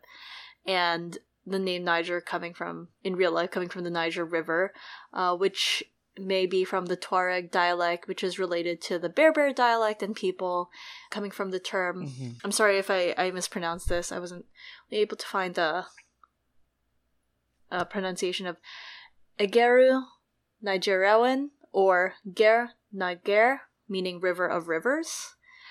And if I had to make a guess of where in Africa, the enormous fucking continent, really, really big, full of King Ogunwe might be from. I would guess potentially he is from the Yoruba people, but I can't say that I'm sure because I think it's weird because we explicitly get someone who's called a Yoruba person, like, earlier in this series, like, explicitly called a Yoruba that Lee meets. So I'm like, why would he just not do that again for King Ogunwe? Alright, and I think it just bothers me so much more because we get all this specificity with, like, these other cultures, right? We get the Russian Siberian priest and, like, a specific town that they're in, right? Or we get information, like, about the Galavespians, who are also not homogenous, right? And they're like, oh yes, and the Galavespians, they all have different clans that are very specific, and these are their cultures in it, and the different political factions. Or even, like, in the first book, I think, like, the first book does a great job of being more specific in terms of, like, you know, we have the Tartars, right? Or Muscovy, the other ethnic groups, and talking about, like, the Egyptians, and where they live and all those. That gets fleshed out so much, so I am just, like, I don't know, flattening the whole ass, like, super ethnically, racially, culturally, religiously, and, like, politically diverse continent of Africa was pretty lazy here. Yeah, it's really frustrating. I won't obviously spoil now what goes on in the rest of the book, but I'm just, like, firmly in agreement because he doesn't get a lot going forward, and he gets referred to as only the Afric King Ogunwe, right, or the African King, and it's like, what about Africa? How about you tell us more of his culture and of his people and why he's fighting, like we talked about last month. Yeah. Or last episode, we talked about what is his motivation to be in this fight, but he kind of gets turned into a glorified guard man / commander, and that's it. Yeah, and I mean, it matters, you know, where he's from. Like, is he north, east, west, central, south? I mean, like, that matters to people and, like, the culture that he comes from, because that doesn't even get fleshed out. And I think that speaks to a lot of the valid criticisms that people have said of Philip Pullman lately, in terms of how he treats people of color, not just written, but, like, in real life, and writers of color. He was rightfully called out earlier this month, defending, I guess, he was trying to defend, I guess, Katie Clancy's book, which does a poor job of writing about people of color, and very condescendingly so, and in writing The Other. And in addressing the criticisms, I'm not going to name the people who brought up the criticisms. I think you can find that. And also, I don't know if Pullman actually didn't say their names. I know people said that he needs to apologize to them specifically. I wonder if he didn't say their names because he didn't want to direct even more, you know, attention, spotlight them, like, get people harassing them, because he unfortunately did add to that. And, you know, in calling out, in what he thought was calling them out, was ignoring criticisms of people trying to say, hey, this is really dehumanizing. And he leaned instead on, like, Islamophobic comments and calling, you know, writers of color who are, again, asking for their humanity, for people of color's, like, humanity to be acknowledged. He leaned on, like, calling them extremist groups. And I was like, seems pretty different. And yeah, especially because when he was initially called out on this, he did kind of sputter and backpedal, and didn't apologize right away. He did come out and apologize. I will give him that.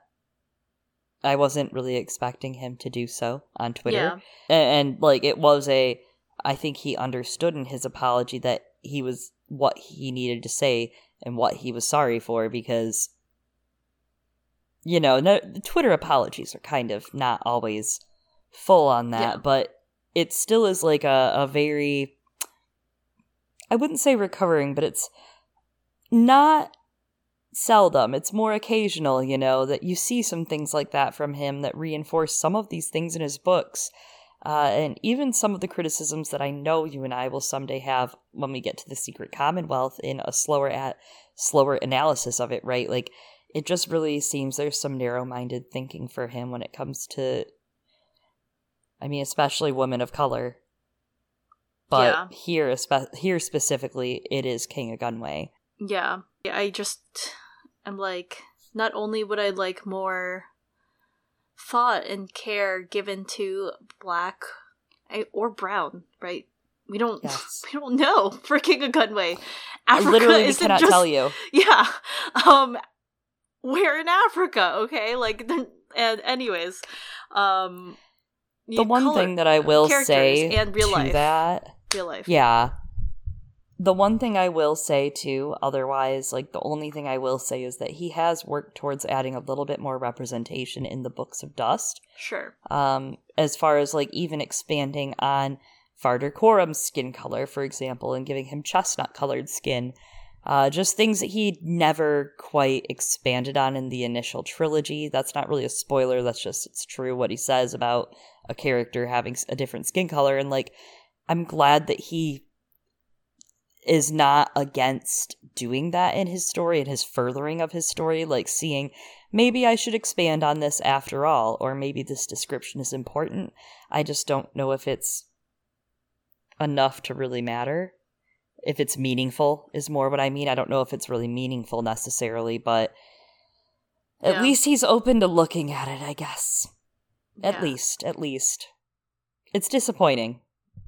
Obviously, he's not there yet at analyzing what, again, like, his books are so interested in discussing systems of oppression when it comes to power, but he's not at the point yet where he is looking at systems of oppression when it comes to race, and, like, maybe that's why he got so defensive, right? If he calls Farder Coram's skin color chestnut and Clancy, I think those are some of the criticisms, like, there's discussion lately of like, let's stop describing non-white people's skin colors within using food, right? Yeah. And yes. So that exists in that, and maybe that's part of it. And I think he needs to learn to understand that there's a difference, right? Because again, looking at systems of power, the writers that he's talking about. That he was criticizing, and like what we're doing here also, we're not the people with the systemic power. What we're doing is we're actually doing exactly what I think the books have encouraged us to do, which is question and rebel and try to make a more equitable world by calling out the things that have continued to oppress. I hope. But I do think I think there's a part of what you're saying that's, again, it's so systemic and it's very much so ingrained into our very systems. And sure, his first impression is totally like a heel turn, and not to accept it, not to think about it, not to admit maybe he needs to understand that more.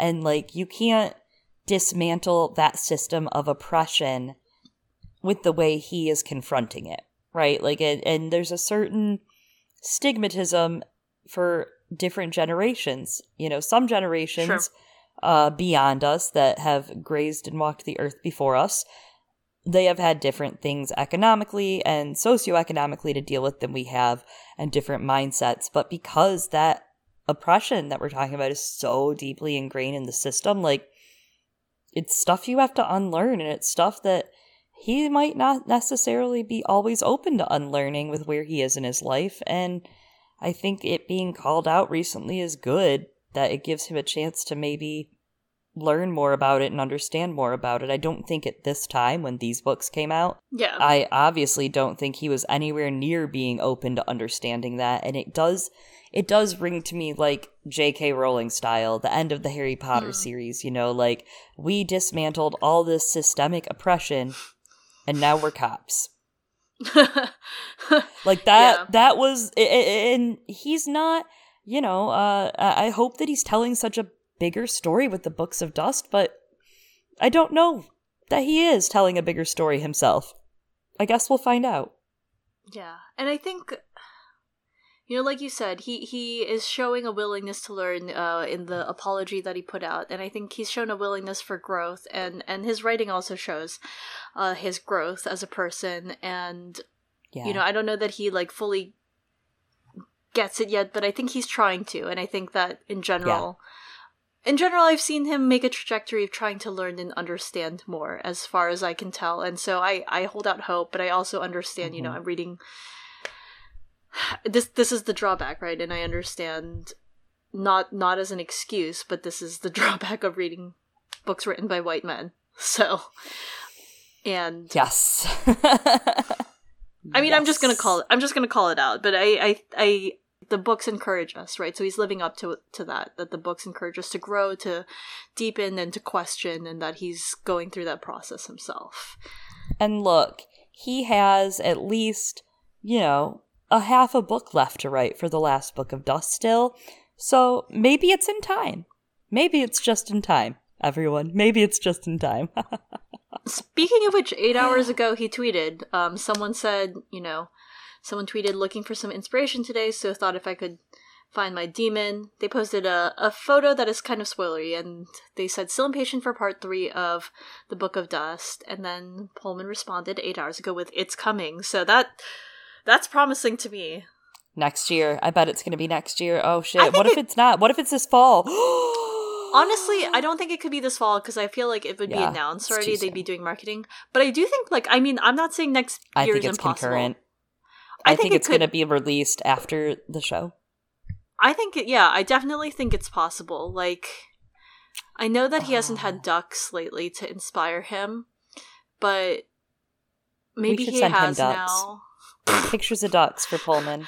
Hi ducks Pullman. Out. We just criticized you heavily, but here's some ducks. I hope he knows it's out of love for his story. Philip Pullman, Phil, if I may call you Phil. Oh my god. If you're listening Again. somewhere. Again.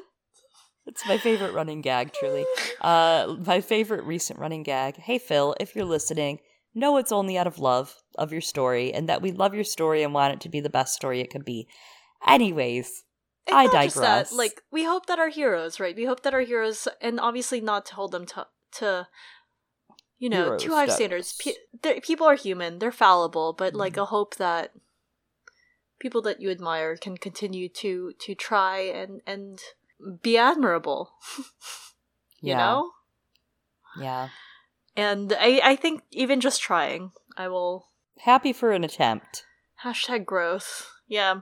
We're changing. We're changing all the time, too. So...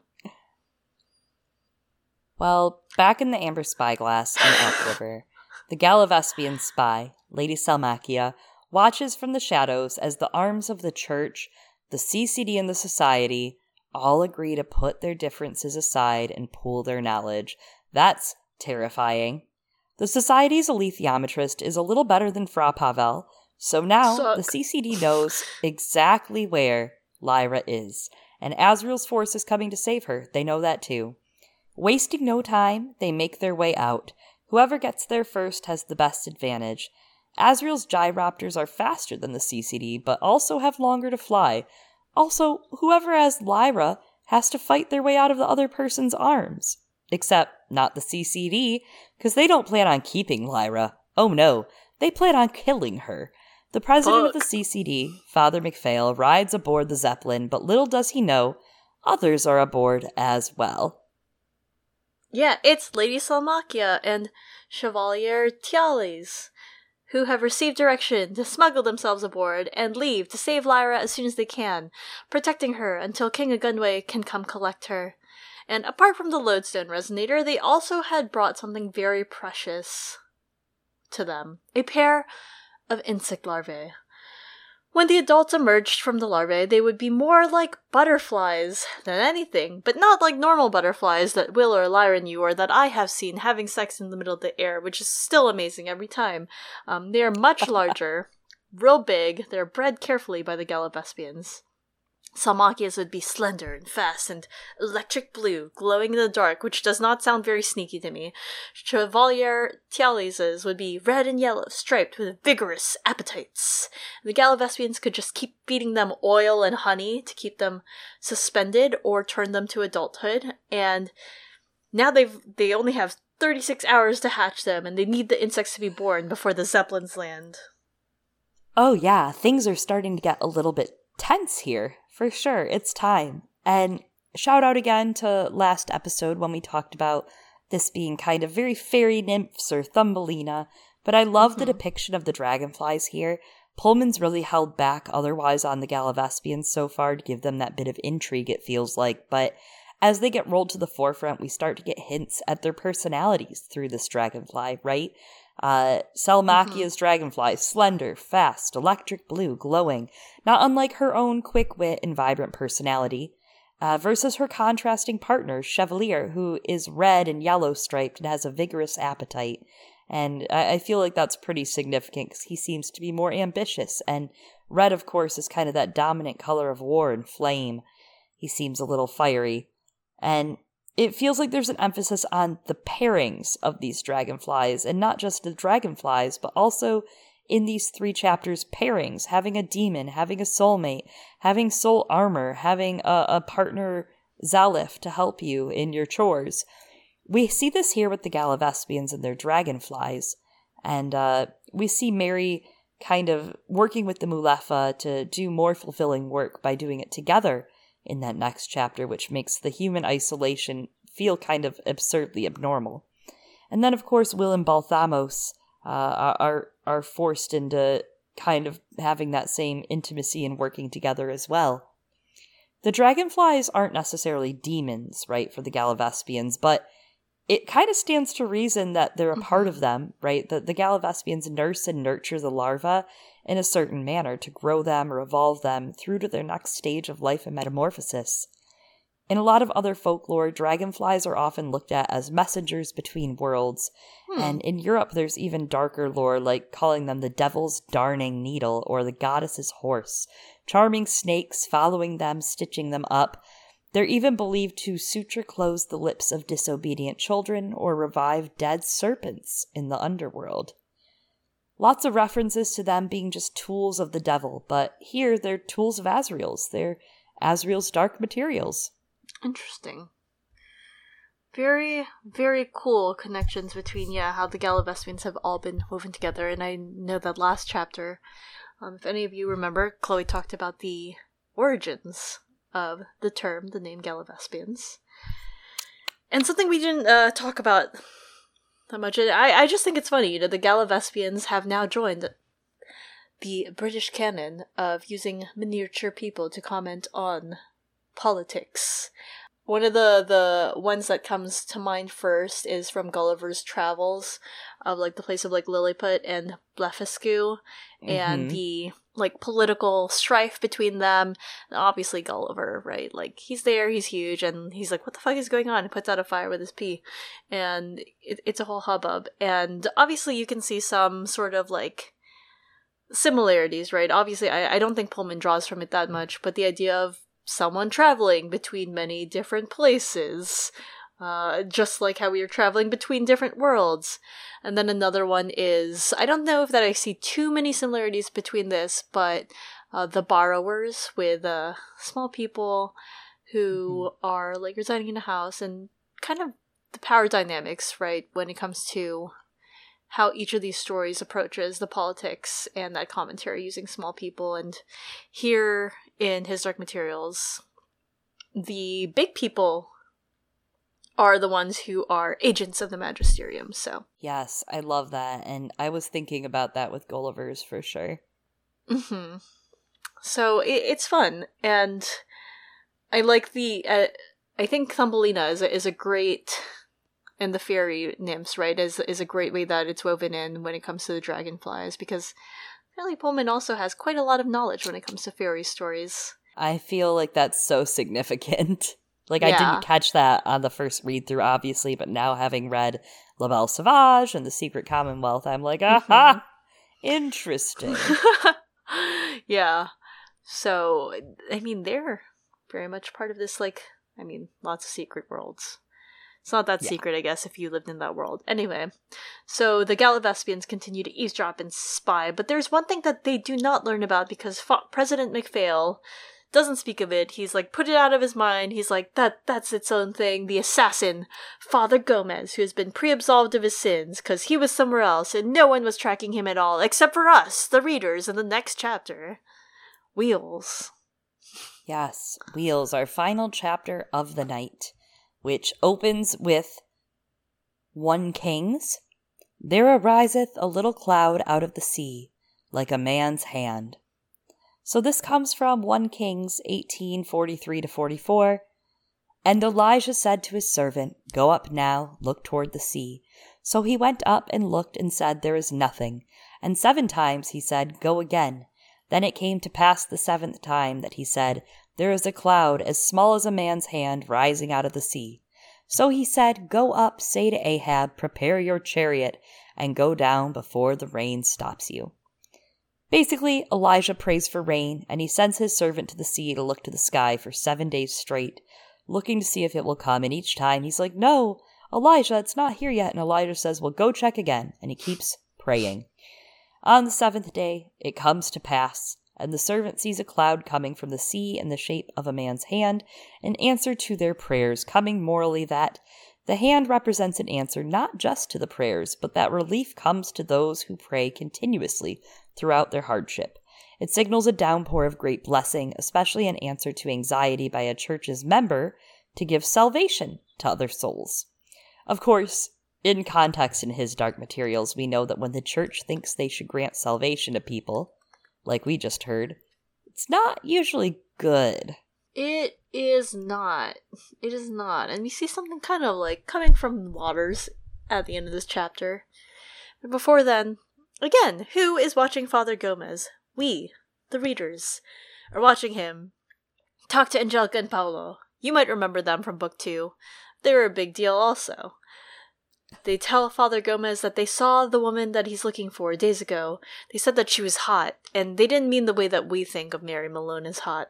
They meant that she was, like, literally very warm and sweaty and older. They're like, yeah, she's maybe, like, I don't know, 30 to 50 years old. I'm like, that's a pretty big range, kids! Kids don't know. They don't know no, things. they don't. They actually don't. Like, when I was their age, I'd been like, I don't know. They really don't, yeah. Calling 20-year-olds 60 years old, I'm like, I don't know, they're 60. Could be 80, could be 5. Yeah. Anything. But what they do know for sure, she was carrying a big rucksack.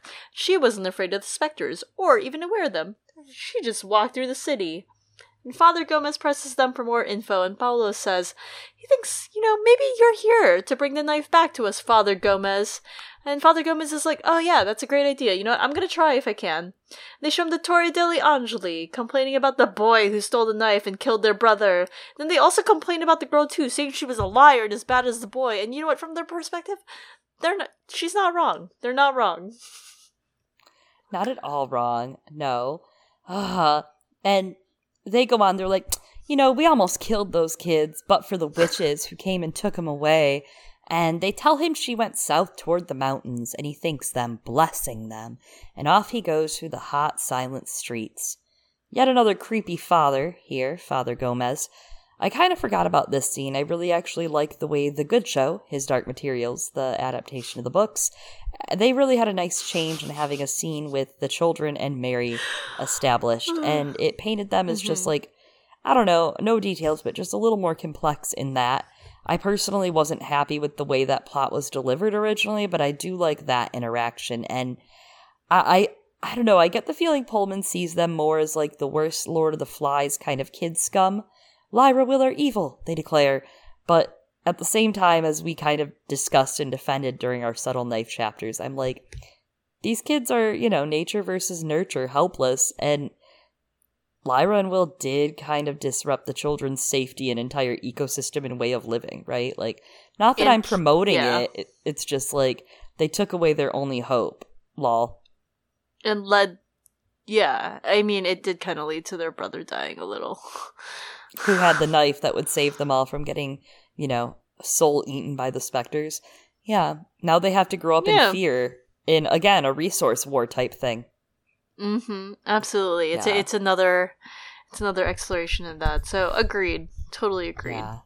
And I do have to mention, like, on that same note of that microcosm of the story, this chapter, for what it is, I love it, right? Like, it's beautiful and it's written with great prose. So I say this with all the love in my heart that it is one of those chapters that is just absolutely so on the nose.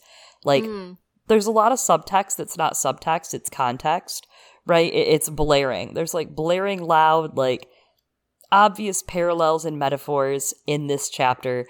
It's a National Geographic episode with a hippy-dippy why can't we all get along thrown in, right? With, like, obvious nature parallels that speak for themselves. I have critique on some of the delivery and what it means, but I just have to put out there that, like, Pullman knew what he wanted to accomplish with this chapter, and it all comes through. Bright and clear. Bright and clear. Metaphors. We get it, Pullman. We get it. Yeah. What he was trying to say is some birds are good, like ducks, but other birds, no. Other birds, like Tualapi, bad. Bad. We hate birds. And yeah, absolutely. And I think I like the prose in the entrance of the Malefa's world more than this one. But as you said, there's some really, really clear things that Pullman's trying to show. And I mean, I still feel for the Chitagatse kids. And I like the direction they did in the show, but I also really like what Pullman does in, as you pointed out, stringing the parallels with Lord of the Flies. I think that comes through and is very strong. Yeah. I don't feel like he loves the children like we do, you know? I think he's, like, fine with them being on their own with specters. He's like, whatever, you guys were assholes to Lyra. I think he also, though, I think there's an aspect of him showing, like, they kind of have a point, right? I mean, they might not be good, but does that mean that they don't deserve to live? Yeah. And I think that's a good question. Yeah. It's good to put that against the Tualapi in this chapter, don't you think? Those kids are like birds. No. Oh my god. All right. That's not what he says at all. Meanwhile, Mary Malone has spent 3 days getting to know these wheeled creatures. The first morning, they carry her quickly to the settlement at the river, led by their thundering wheels on the ground and the beat of their feet. It's uncomfortable, but she becomes much more aware of their physiology throughout the trip. Their skeletons have a diamond frame with limbs at each corner. The basalt highway slopes eventually leaning downward, and the creatures eventually freewheel, tucking up their legs and hurtling along in a very terrifying way. And she's like, she's not in danger, but man, she wishes there was an oh shit handle on these guys, you know? She's like, man, I just wish I had something to hold on to. But they get her there, safe and sound, and at the settlement, she sees a gleam beyond of further water. But she then makes to see their homes beyond it. 20 or 30 huts in a circle, made up with wooden beams covered with some sort of wattle and daub mixture on the walls and thatched roofs. I didn't know, I had a feeling of what wattle and daub was. Like, I've Googled my way around it, but I did think it was very interesting that it's like a composite building method, almost like, you know, when you paper mache, but like big, scaled up. Used for making walls and buildings in which basically a woven lattice of wooden strips called wattle is daubed with a sticky material like wet soil, clay, animal shit, straw. Yeah, I thought that was interesting. It's just like kind of like a paper mache. Yeah, very cool. And, you know, using that method, we see that some of the creatures allegedly are repairing a roof, hauling a net out of the river, getting brushwood for fire, and Mary's like, so they have fire, language, and a society, and then Mary realizes that these beings aren't creatures, they're people. They may not be human, but they are people, and it's not them, they're us, she thinks. Really seeing those connections, and I love that about Mary, and also I am wondering, okay, so how come the Panzer Bjorn aren't people? And I wonder this, like, constantly. I'm like, I don't understand why the Malefa are not considered, like, why the Malefa are considered people and the Panzer Bjorn are not. That's all. Well, I think the first thing is POV, right? Like, we're getting this through Mary's POV. We don't get the Panzerborn through people that would necessarily think of that difference. Will and Lyra don't think that there's a difference between them, you know, like, they don't think them or us. They think, those bears are interesting and they do this.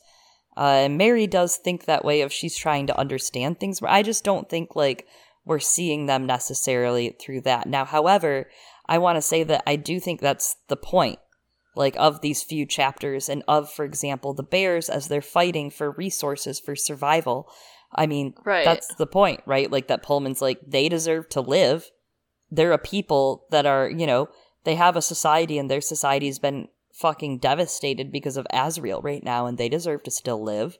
It's just interesting because the bears they themselves are the ones who keep reinforcing. They're like, no, we're animals. All right, we don't have souls. We're not like you.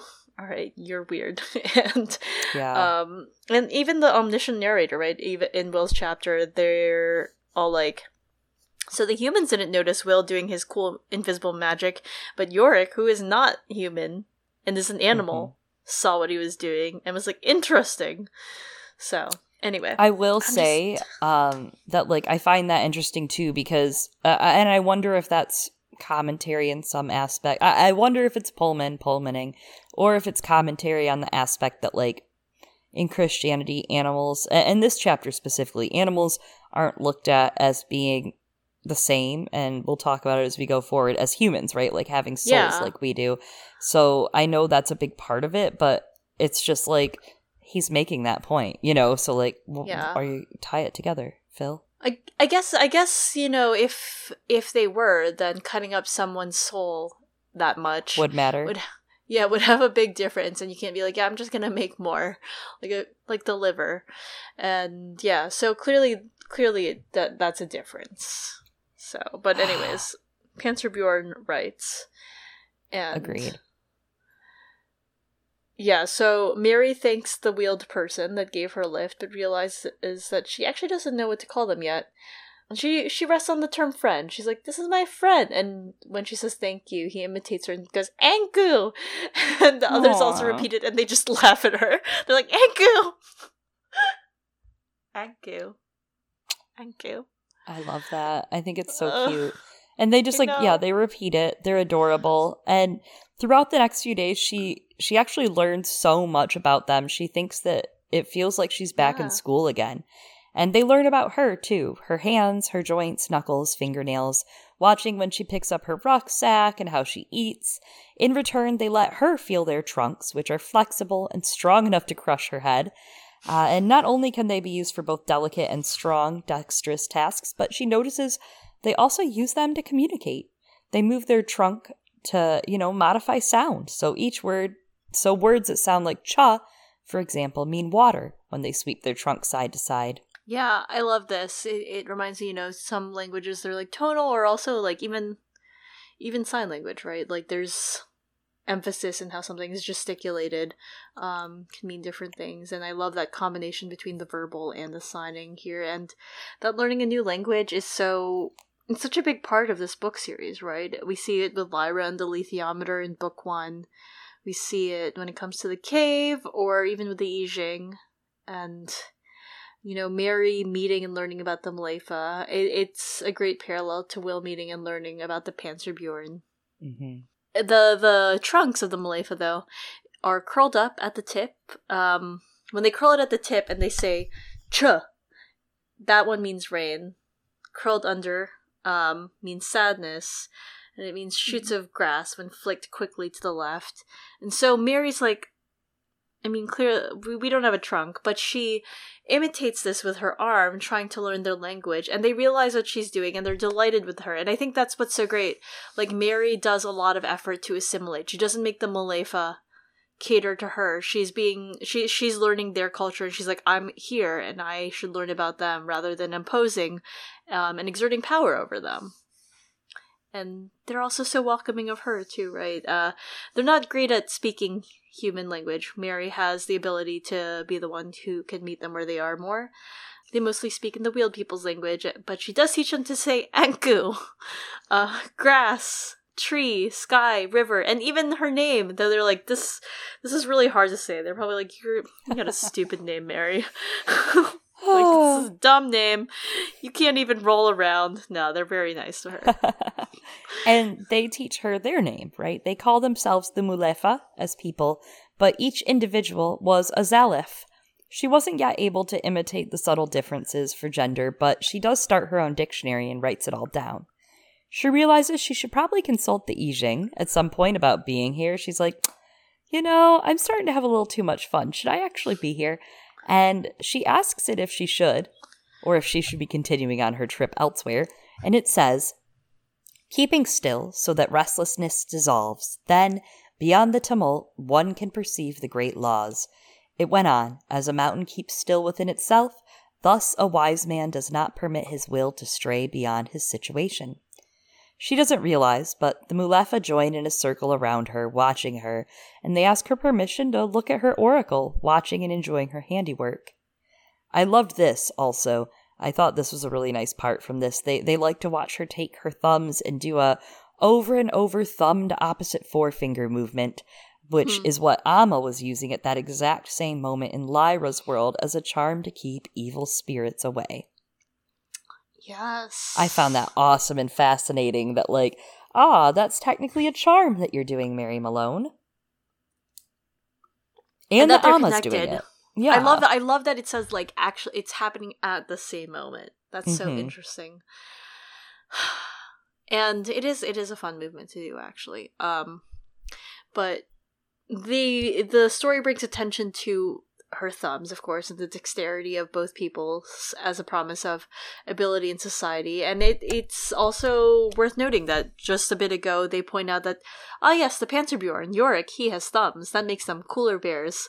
And just like for the Malefa, they have their trunks. And that I do also think it's interesting that one of the motions that Mary likes to demonstrate and do, I don't know if maybe you readers have seen it, maybe you haven't, but I grew up doing it every now and then because I was bored. They did it also in one episode of The Adventures of Pete and Pete on Nickelodeon. I was like, hey, I know that thing that you do when you're bored of, this is the church, this is the steeple, open the doors and see all the people. But Holman doesn't write about the open the doors and see all the people part. So I just thought it was funny that she does the motion for church and steeple in this series specifically. But no doors, no people. Yeah, only church and steeple, only the building and the institution. She doesn't believe in that institution any longer, so it makes sense. Yeah, but that's part of the fun of the fingers, when you open your hands to show, open the doors and see all the people. But those doors aren't open to her anymore. That's true. So the Malefa don't get to see the cool hand motion. Sorry. Blame it on her. They examine her yarrow stalks and her book, and she feels really reassured by her message as they do this. She's like, wow, I should continue doing this, is what that meant, and I should keep learning. They live monogamously in couplings, and their offspring have long childhoods, at least 10 years, and they could not yet manage the seed pod wheels themselves due to their size. So yes, they had training feet instead of training wheels. They had to move like grazers on 4 feet, a little clumsy, like they're in the wrong element. Like when cats walk on grass, you know? Just like, actually, that? No, I don't know. Oh, man, put a cat on grass that's never felt it before. It's funny as hell. Wow. I digress. You know, just pokey, just like, what's this? What's this? The speed and power and grace of the adults was startling by contrast, and Mary saw how much a growing youngster must long for the day when the wheels would fit. She watched the oldest child one day go quietly to the storehouse where a number of seed pods were kept and try to fit his foreclaw into the central hole, but when he tried to stand up, he fell over at once, trapping himself, and the sound attracted an adult. The child struggled to get free, squeaking with anxiety, and Mary couldn't help but laughing at the sight. At the indignant parent and the guilty child who pulled himself out at the last minute and scampered away. I love this. I love this passage. It's just showing their life and that they're just like a normal family, right? The kids trying to grow up too soon and getting caught in the act. Yeah. Or maybe like the kids being like, what if I tried to go into the driver's seat of the car? Nope. It's kind of like that. Yep. Got a similar feel. But higher stakes with the car, I guess. You could hurt yourself. Maybe.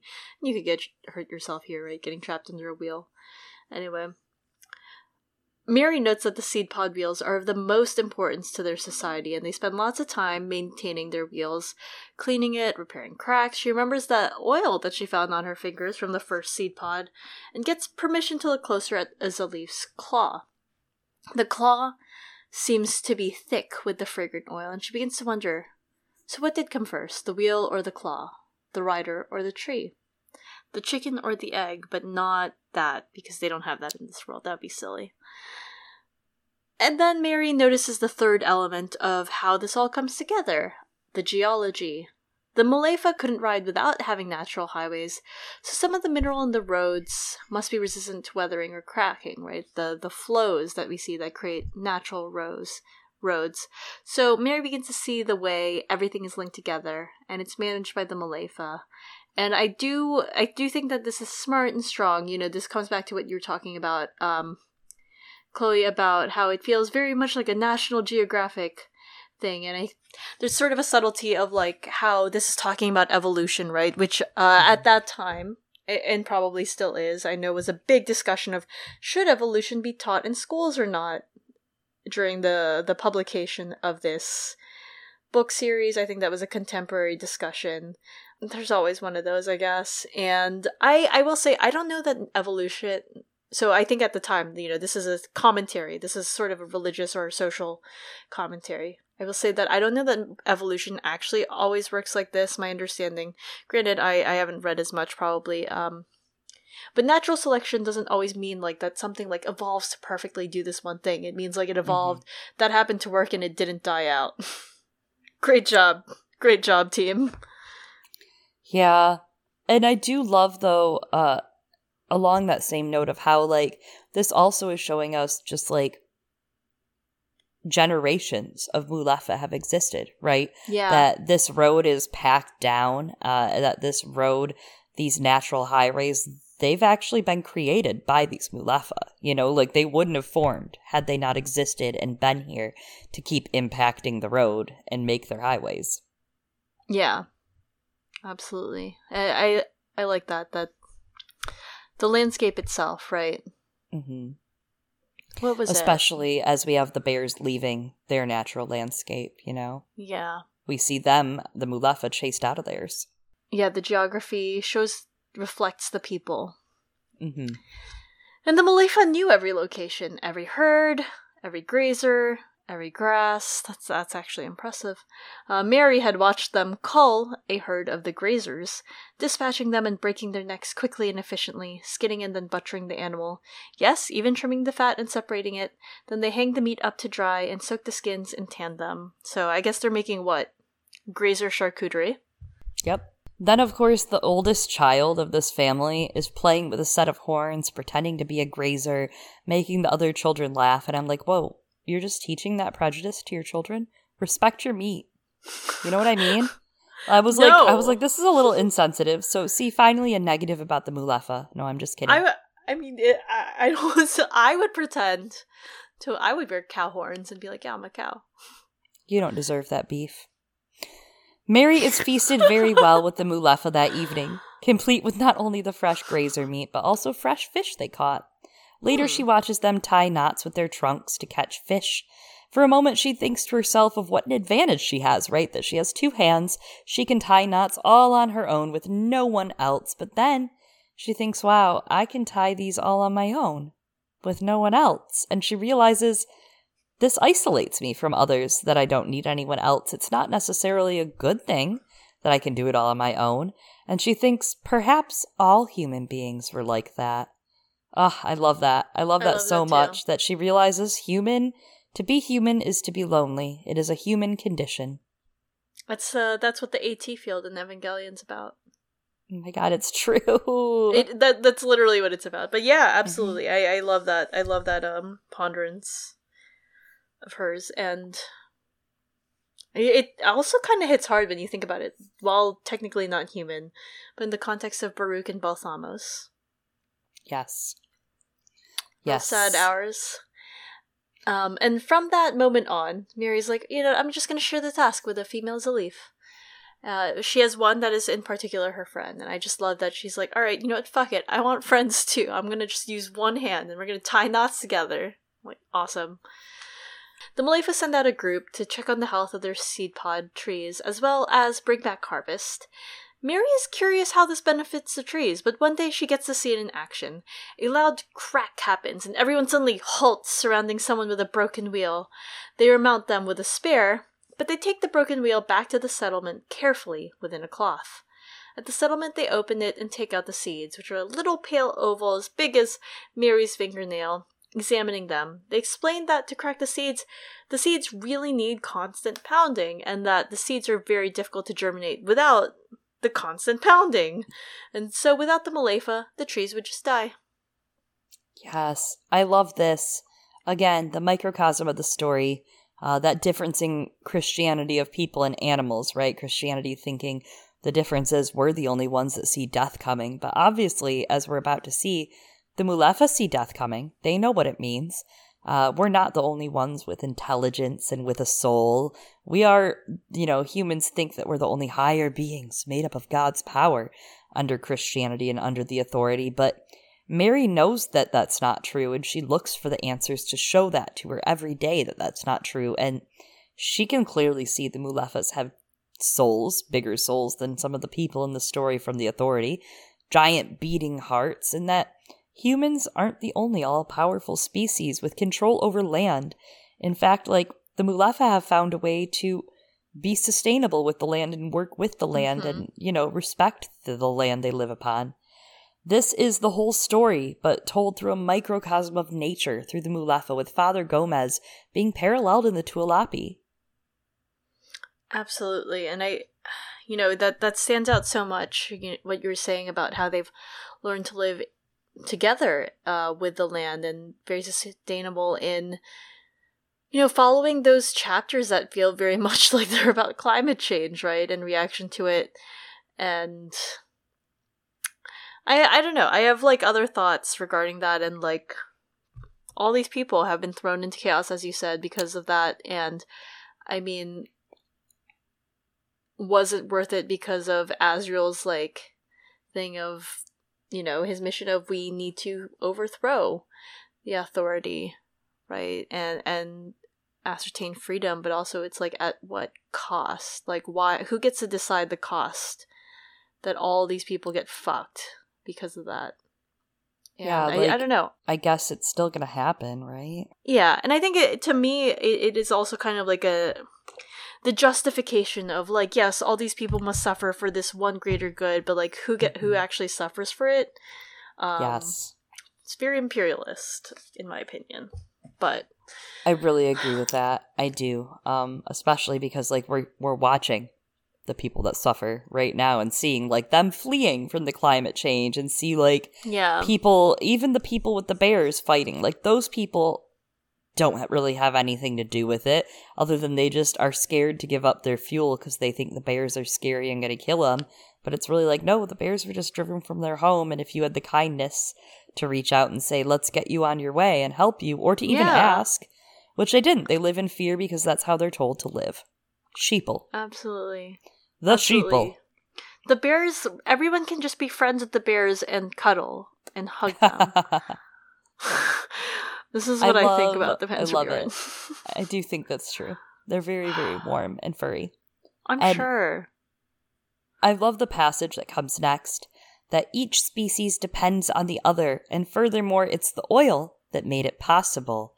It was hard to understand, but they seemed to be saying the oil was the center of their thinking and feeling. That young ones didn't have the wisdom of their elders because they couldn't use the wheels and thus could absorb no oil in their claws. And that was when Mary began to see the connection between the Mulefa and the question that had occupied the past few years of her life. I thought it was fun that the story called it explicitly that it's the oil, because you would think they meant it was the seed pods, but they're like, no, it's the oil.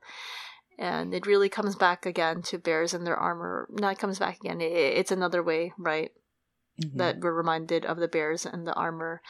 And how making your own armor is a rite of passage. Here it's the ability to be able to move, and questions about the soul and learning. Yeah, that's great. That's really great. And I mean, obviously Mary has done so much research into dark matter and matter, right? And dust. And she's starting to see that connection. I think it's laid out pretty clearly here that oil is connected to dust. So before Mary can think more about it, as they're repairing a hut, the settlement is suddenly attacked.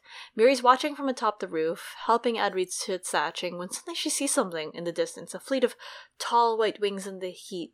The Zalif below calls to her, and she asks Mary what she sees. And Mary does the best to try and describe white sails without knowing the word for sails. And Atal, who is her friend, calls for her to come down, and she shouts to the other Mulefa, Tualapi! And I kind of think it sucks that, like, they're called Tualapi, because I think it's a really cute word. Tualapi! And it contrasts, maybe, to the time earlier in these chapters that the bears were maybe attacking. You know, you brought this up again just now, attacking the human town, vice versa. Because the Mulefa seem to be, interestingly, a very pacifist society, right? They don't fight back against the Tualapi. And it's interesting to me that all of this time, the Mulefa have never developed a weapon or a defense system against the Tualapi. They're just like, I don't know, fuck these birds. Yeah, and again, it's a total metaphor for what the church does, right? The resource warring happening with the bears in the last chapters. And the Tualapi are definitely predators, again, but at the same time, like, the bears are seen as predators, so we don't know. Yeah. We just don't know. I mean, they obviously act like total assholes, as we're about to find out, right, though? Like, because by the time they arrive, they're totally in a disciplined, synchronized manner. It all moves super quickly. There's at least 40 birds with super powerful legs and a super swan-like neck and huge beaks the size of her forearm. And she reaches Atal just in time, scrambling on her back. They all get the fuck out. But the birds, they actually go and they attack the resources. They eat the meat, the fruit, the grain. They try to open the seed pods, but thankfully that's far beyond them. They're not advanced enough. And they finish up by smashing everything in sight, just like in A Bug's Life when the hoppers come. And then they shit on everything, dude. They straight up shit. They take a giant steaming turd on literally all the housing that they just ripped apart and resources they ripped apart. And the Mulefa return to their homes. They're anxious about the seed pods. They're full of sorrow, full of anger. Only 2 out of the 15 seed pods are left. The rest got pushed into the water and are flowing away. Mary spies some in the riverbed and ties a cord to herself, waiting out to get 5 of the seed pods back in full and feeling like she was able to finally do something useful. So they only have 7 of 15. That's such a bummer. That's so much less, but it is nice that Mary did that. She crossed the world in a way. She swam across. Can the Mulefa not swim? It's a question I have. And yeah. I guess not, because they have legs at their 4 corners, but the wheels probably don't help, I'd guess. I don't know. So we end the chapter with later that night, after a scanty meal of sweet roots, they told her why they had been so anxious about the wheels. There had once been a time when the seed pods were plentiful, and when the world was rich and full of life, and the Mulefa lived with their trees in perpetual joy. But something bad had happened many years ago. Some virtue had gone out of the world, because despite every effort and all the love and attention the Mulefa could give them, the wheel pod trees were dying. No. What does it mean? What does this mean? I don't understand, Eliana. Do you? I protest. I'm not really protesting. I just wanted to say that.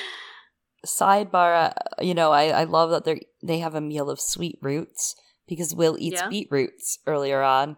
So there's your little parallel. Yeah, he has borscht basically. Yeah. Okay. And she's eating Mulefa borscht. She is eating Mulefa borscht. Wow. Though I will say it's a sweet root. Almost could it be like a fruit?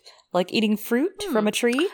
I was thinking it would be like yams because it's like a sweet root, like a sweet potato. Mm. Actually, a sweet technically root from the ground. Carrots are a sweet root, and so are beets. Technically, those are sweet. Yeah, that's true. People use them for sugar. So I don't know. So her and Will were eating the same thing at the same time. Wow, and just like she was connected with Amma. Amazing. Yep. Wow. Well, I love that to keep our protagonists in mind here. The good guys. Yeah. There's just some great parallels between these chapters. You were talking about it earlier, right? Like, the wheel pod crisis, and the lack of resources that are starting to happen, and that very much, parallels with the Panzerbjorns losing their own resources and way of life. Mm-hmm. Absolutely. I mean, for all intents and purposes, Girls Gone Canon hereby declares the Panzerborn are a people, if you didn't think that was a thing. I think we've said it already, but write it down, tattoo it. Yeah. And, I guess, canonically, maybe your armor's not your soul, I guess. Whatever. Fuck that plot point. Well, this, of course, is the end of the 3 chapters in our main coverage. However, we will be doing a very, very quick round of discussion at the end here. So, if you have not read the Books of Dust, the Outer Works novellas of Philip Pullman as well, please log off. I don't want to spoil you this week. And we will see you next month for our next episode, episode 19. Yes. So, here's your chance to log off, because we are about to start the discussion now. 3, 2, 1, now. Bye. Yes. So I don't have a ton this week, just because there's a lot of stuff we've talked about in the last few episodes. Seed pod oil being related to the rose pod oil from the Secret Commonwealth. Do you think that feels more prominent now? It does feel pretty prominent. Feels very much so, especially because the emphasis, again, it's on the oil, not on the pods. And that he's, like, implying it's part of their advancing, right? Like, part of the way that they've been able to evolve to live and sustain and provide for themselves is due to this seed pod oil, which, I mean, that's exactly how it's described for Mariette, I forget her name. I don't know why I forget her name, but Lyra's friend with the rose garden, that's roses were sustainability and life for her family, and we learned that they're pretty important around the world. Yeah, and provide sight, right? Mm-hmm. A social lubricant, maybe. Oh my god. Wow, sexy. Okay, well, speaking of dust making. Oh. I was just thinking different lubricant. Yeah, that's socially not. Sorry, I thought you meant physical in my head. Oh no, I just meant how I'm socially awkward. Sounds like you need some seed pod oil. I could use it. Seems does fun. Make me think, like, is it CBD oil? Anyways. Definitely some La Belle Sauvage vibes with the flooding and the mangy dogs and all that. Malcolm saw kind of similar to that through the fogs, right? When they were in the maze, the fairy area. Yeah. It was so interesting, to really see how the flood comes through. That great flood vibes. And here it's much more, like, oh shit's fucked, right? Like, not cleansing in the evil world. More like the ramifications of it, whereas the La Belle Sauvage one was very much hearkening that. Yeah, and it does make me feel now on, like, look back to our La Belle Sauvage covering that there definitely was a great convulsion in that story as well. We talked about how it could have been something shaking the Secret Commonwealth from the sea, but, I mean, maybe it was much more. Maybe the worlds were torn apart then, too. I mean, yeah, it seems like it. We saw the worlds kind of, torn apart in terms of the fairy world, the magical world, and this one. And it's kind of funny because at that point, right, in La Belle Sauvage, the flood is carrying Lyra and carrying her to safety. Mm-hmm. And this time, the flood is carrying people to go save Lyra. They're the ones going to her. And what did we just hear from Father Semyon about John's revelation here about the waters flowing backwards? True. And I mean, the river, very much, this time this river, in La Belle Sauvage, Lyra's baby Moses, right, on the river being carried to safety, and I mean, that carries through a little bit here too, but... Yeah. Well, the final thing I will bring up today on our discussion, before we leave you all, is how much foreshadowing of love and loss there is to come for Will and Lyra that I didn't necessarily understand in my very first read-through of the book, but now I want to cry every single chapter, whether it's the Emily Dickinson poem, whether it's Balthamos throwing himself into the fucking sky, down onto the ground, into the sky again, sobbing. I just can only think that Lyra and Will have had these very, very feelings apart from each other, wanting to throw themselves into the sky to just even feel the stardust of one another once more. So, that's how I'm feeling. It's so sad. It's so sad. So bittersweet. It's bittersweet because, like, they save shit and they bring dust back and the trees can grow again. The seed pods can grow again for now. But at what cost? At what cost? Yeah, and they choose not to do it, right? Because the whole point is about people must live, humans must live to make more dust, to save not only all of the worlds, but also themselves. And yet, it's interesting that Balthamos does not do that, right? I now that I think about it, at first I was like, yeah, Baruch is part of that trope, unfortunately, of kill your gays. This was also this was published at a different time where people weren't really interrogating that. And I do think, again, it was pretty groundbreaking to have gay characters in a children/young adult novel at that time. And, like, explicitly so. And Balthamos doesn't do it, right? Like, the grief consumes him, and unlike how Will and Lyra must keep going on, Balthamos dies by the end. He granted, it's in service of the greater war and good to protect Will and Lyra, but he just can't hold it together. And at least that when he does, his atoms can go join Baruch's. And that's what I was wondering, like, is he there looking for atoms of Baruch? Well, that's about all the time I have to be depressed this week. I need to go seek some serotonin, hope for a speck of dopamine across my sky. Stardust dopamine. So thanks, Eliana. Thanks for humoring me. Oh, you're welcome. Anytime. I'm here. I'm ready to get sad. Everyone, thank you so much for listening. We will be back next month at the end of September with episode 19 of the Amber Spyglass. Until then, make sure that you are following us over on social media at Girls Gone Canon, CANON, on Twitter for the latest updates, or feel free to send us a DM or even a tweet with your thoughts about the episode. Or if you'd like to send us something more private, you can send us an email at girlsgonecanon@gmail.com. We love emails. We love chatting with you and just hearing what's up and what your take was on the story during this.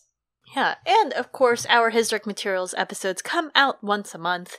If you would like to keep up with next month's episode, you can find us and subscribe. So it comes right to you on Google Play, Apple Podcasts, Spotify, Pandora, Amazon Podcasts, Podbean, where these are all hosted, Outcast, Acast, iHeartRadio.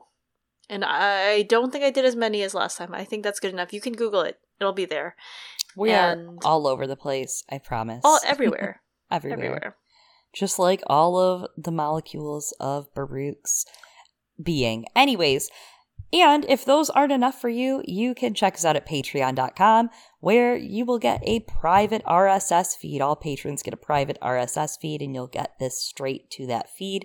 Patreon.com/girlsgonecanon. We will have an Ella Enchanted episode out this month for all patrons in the Stranger tier and above, and our Discord happy hour and brunch for Thunder tier patrons and above will be taking place this Saturday, August 28th, 2021. So look for more details over there at Patreon. Absolutely. Well, thank you everyone for joining us this month in our journey through even more worlds and coming back to the Panzerbjorn. We didn't read any I don't think we read any Yorick quotes this time, but you know. Hey, next episode, we will get a good Eliana roar, but until then, I've been one of your hosts, Eliana. And I've been one of your hosts, Chloe. See you next time. Bye. Wow, I forgot how to close. Forgetting everything.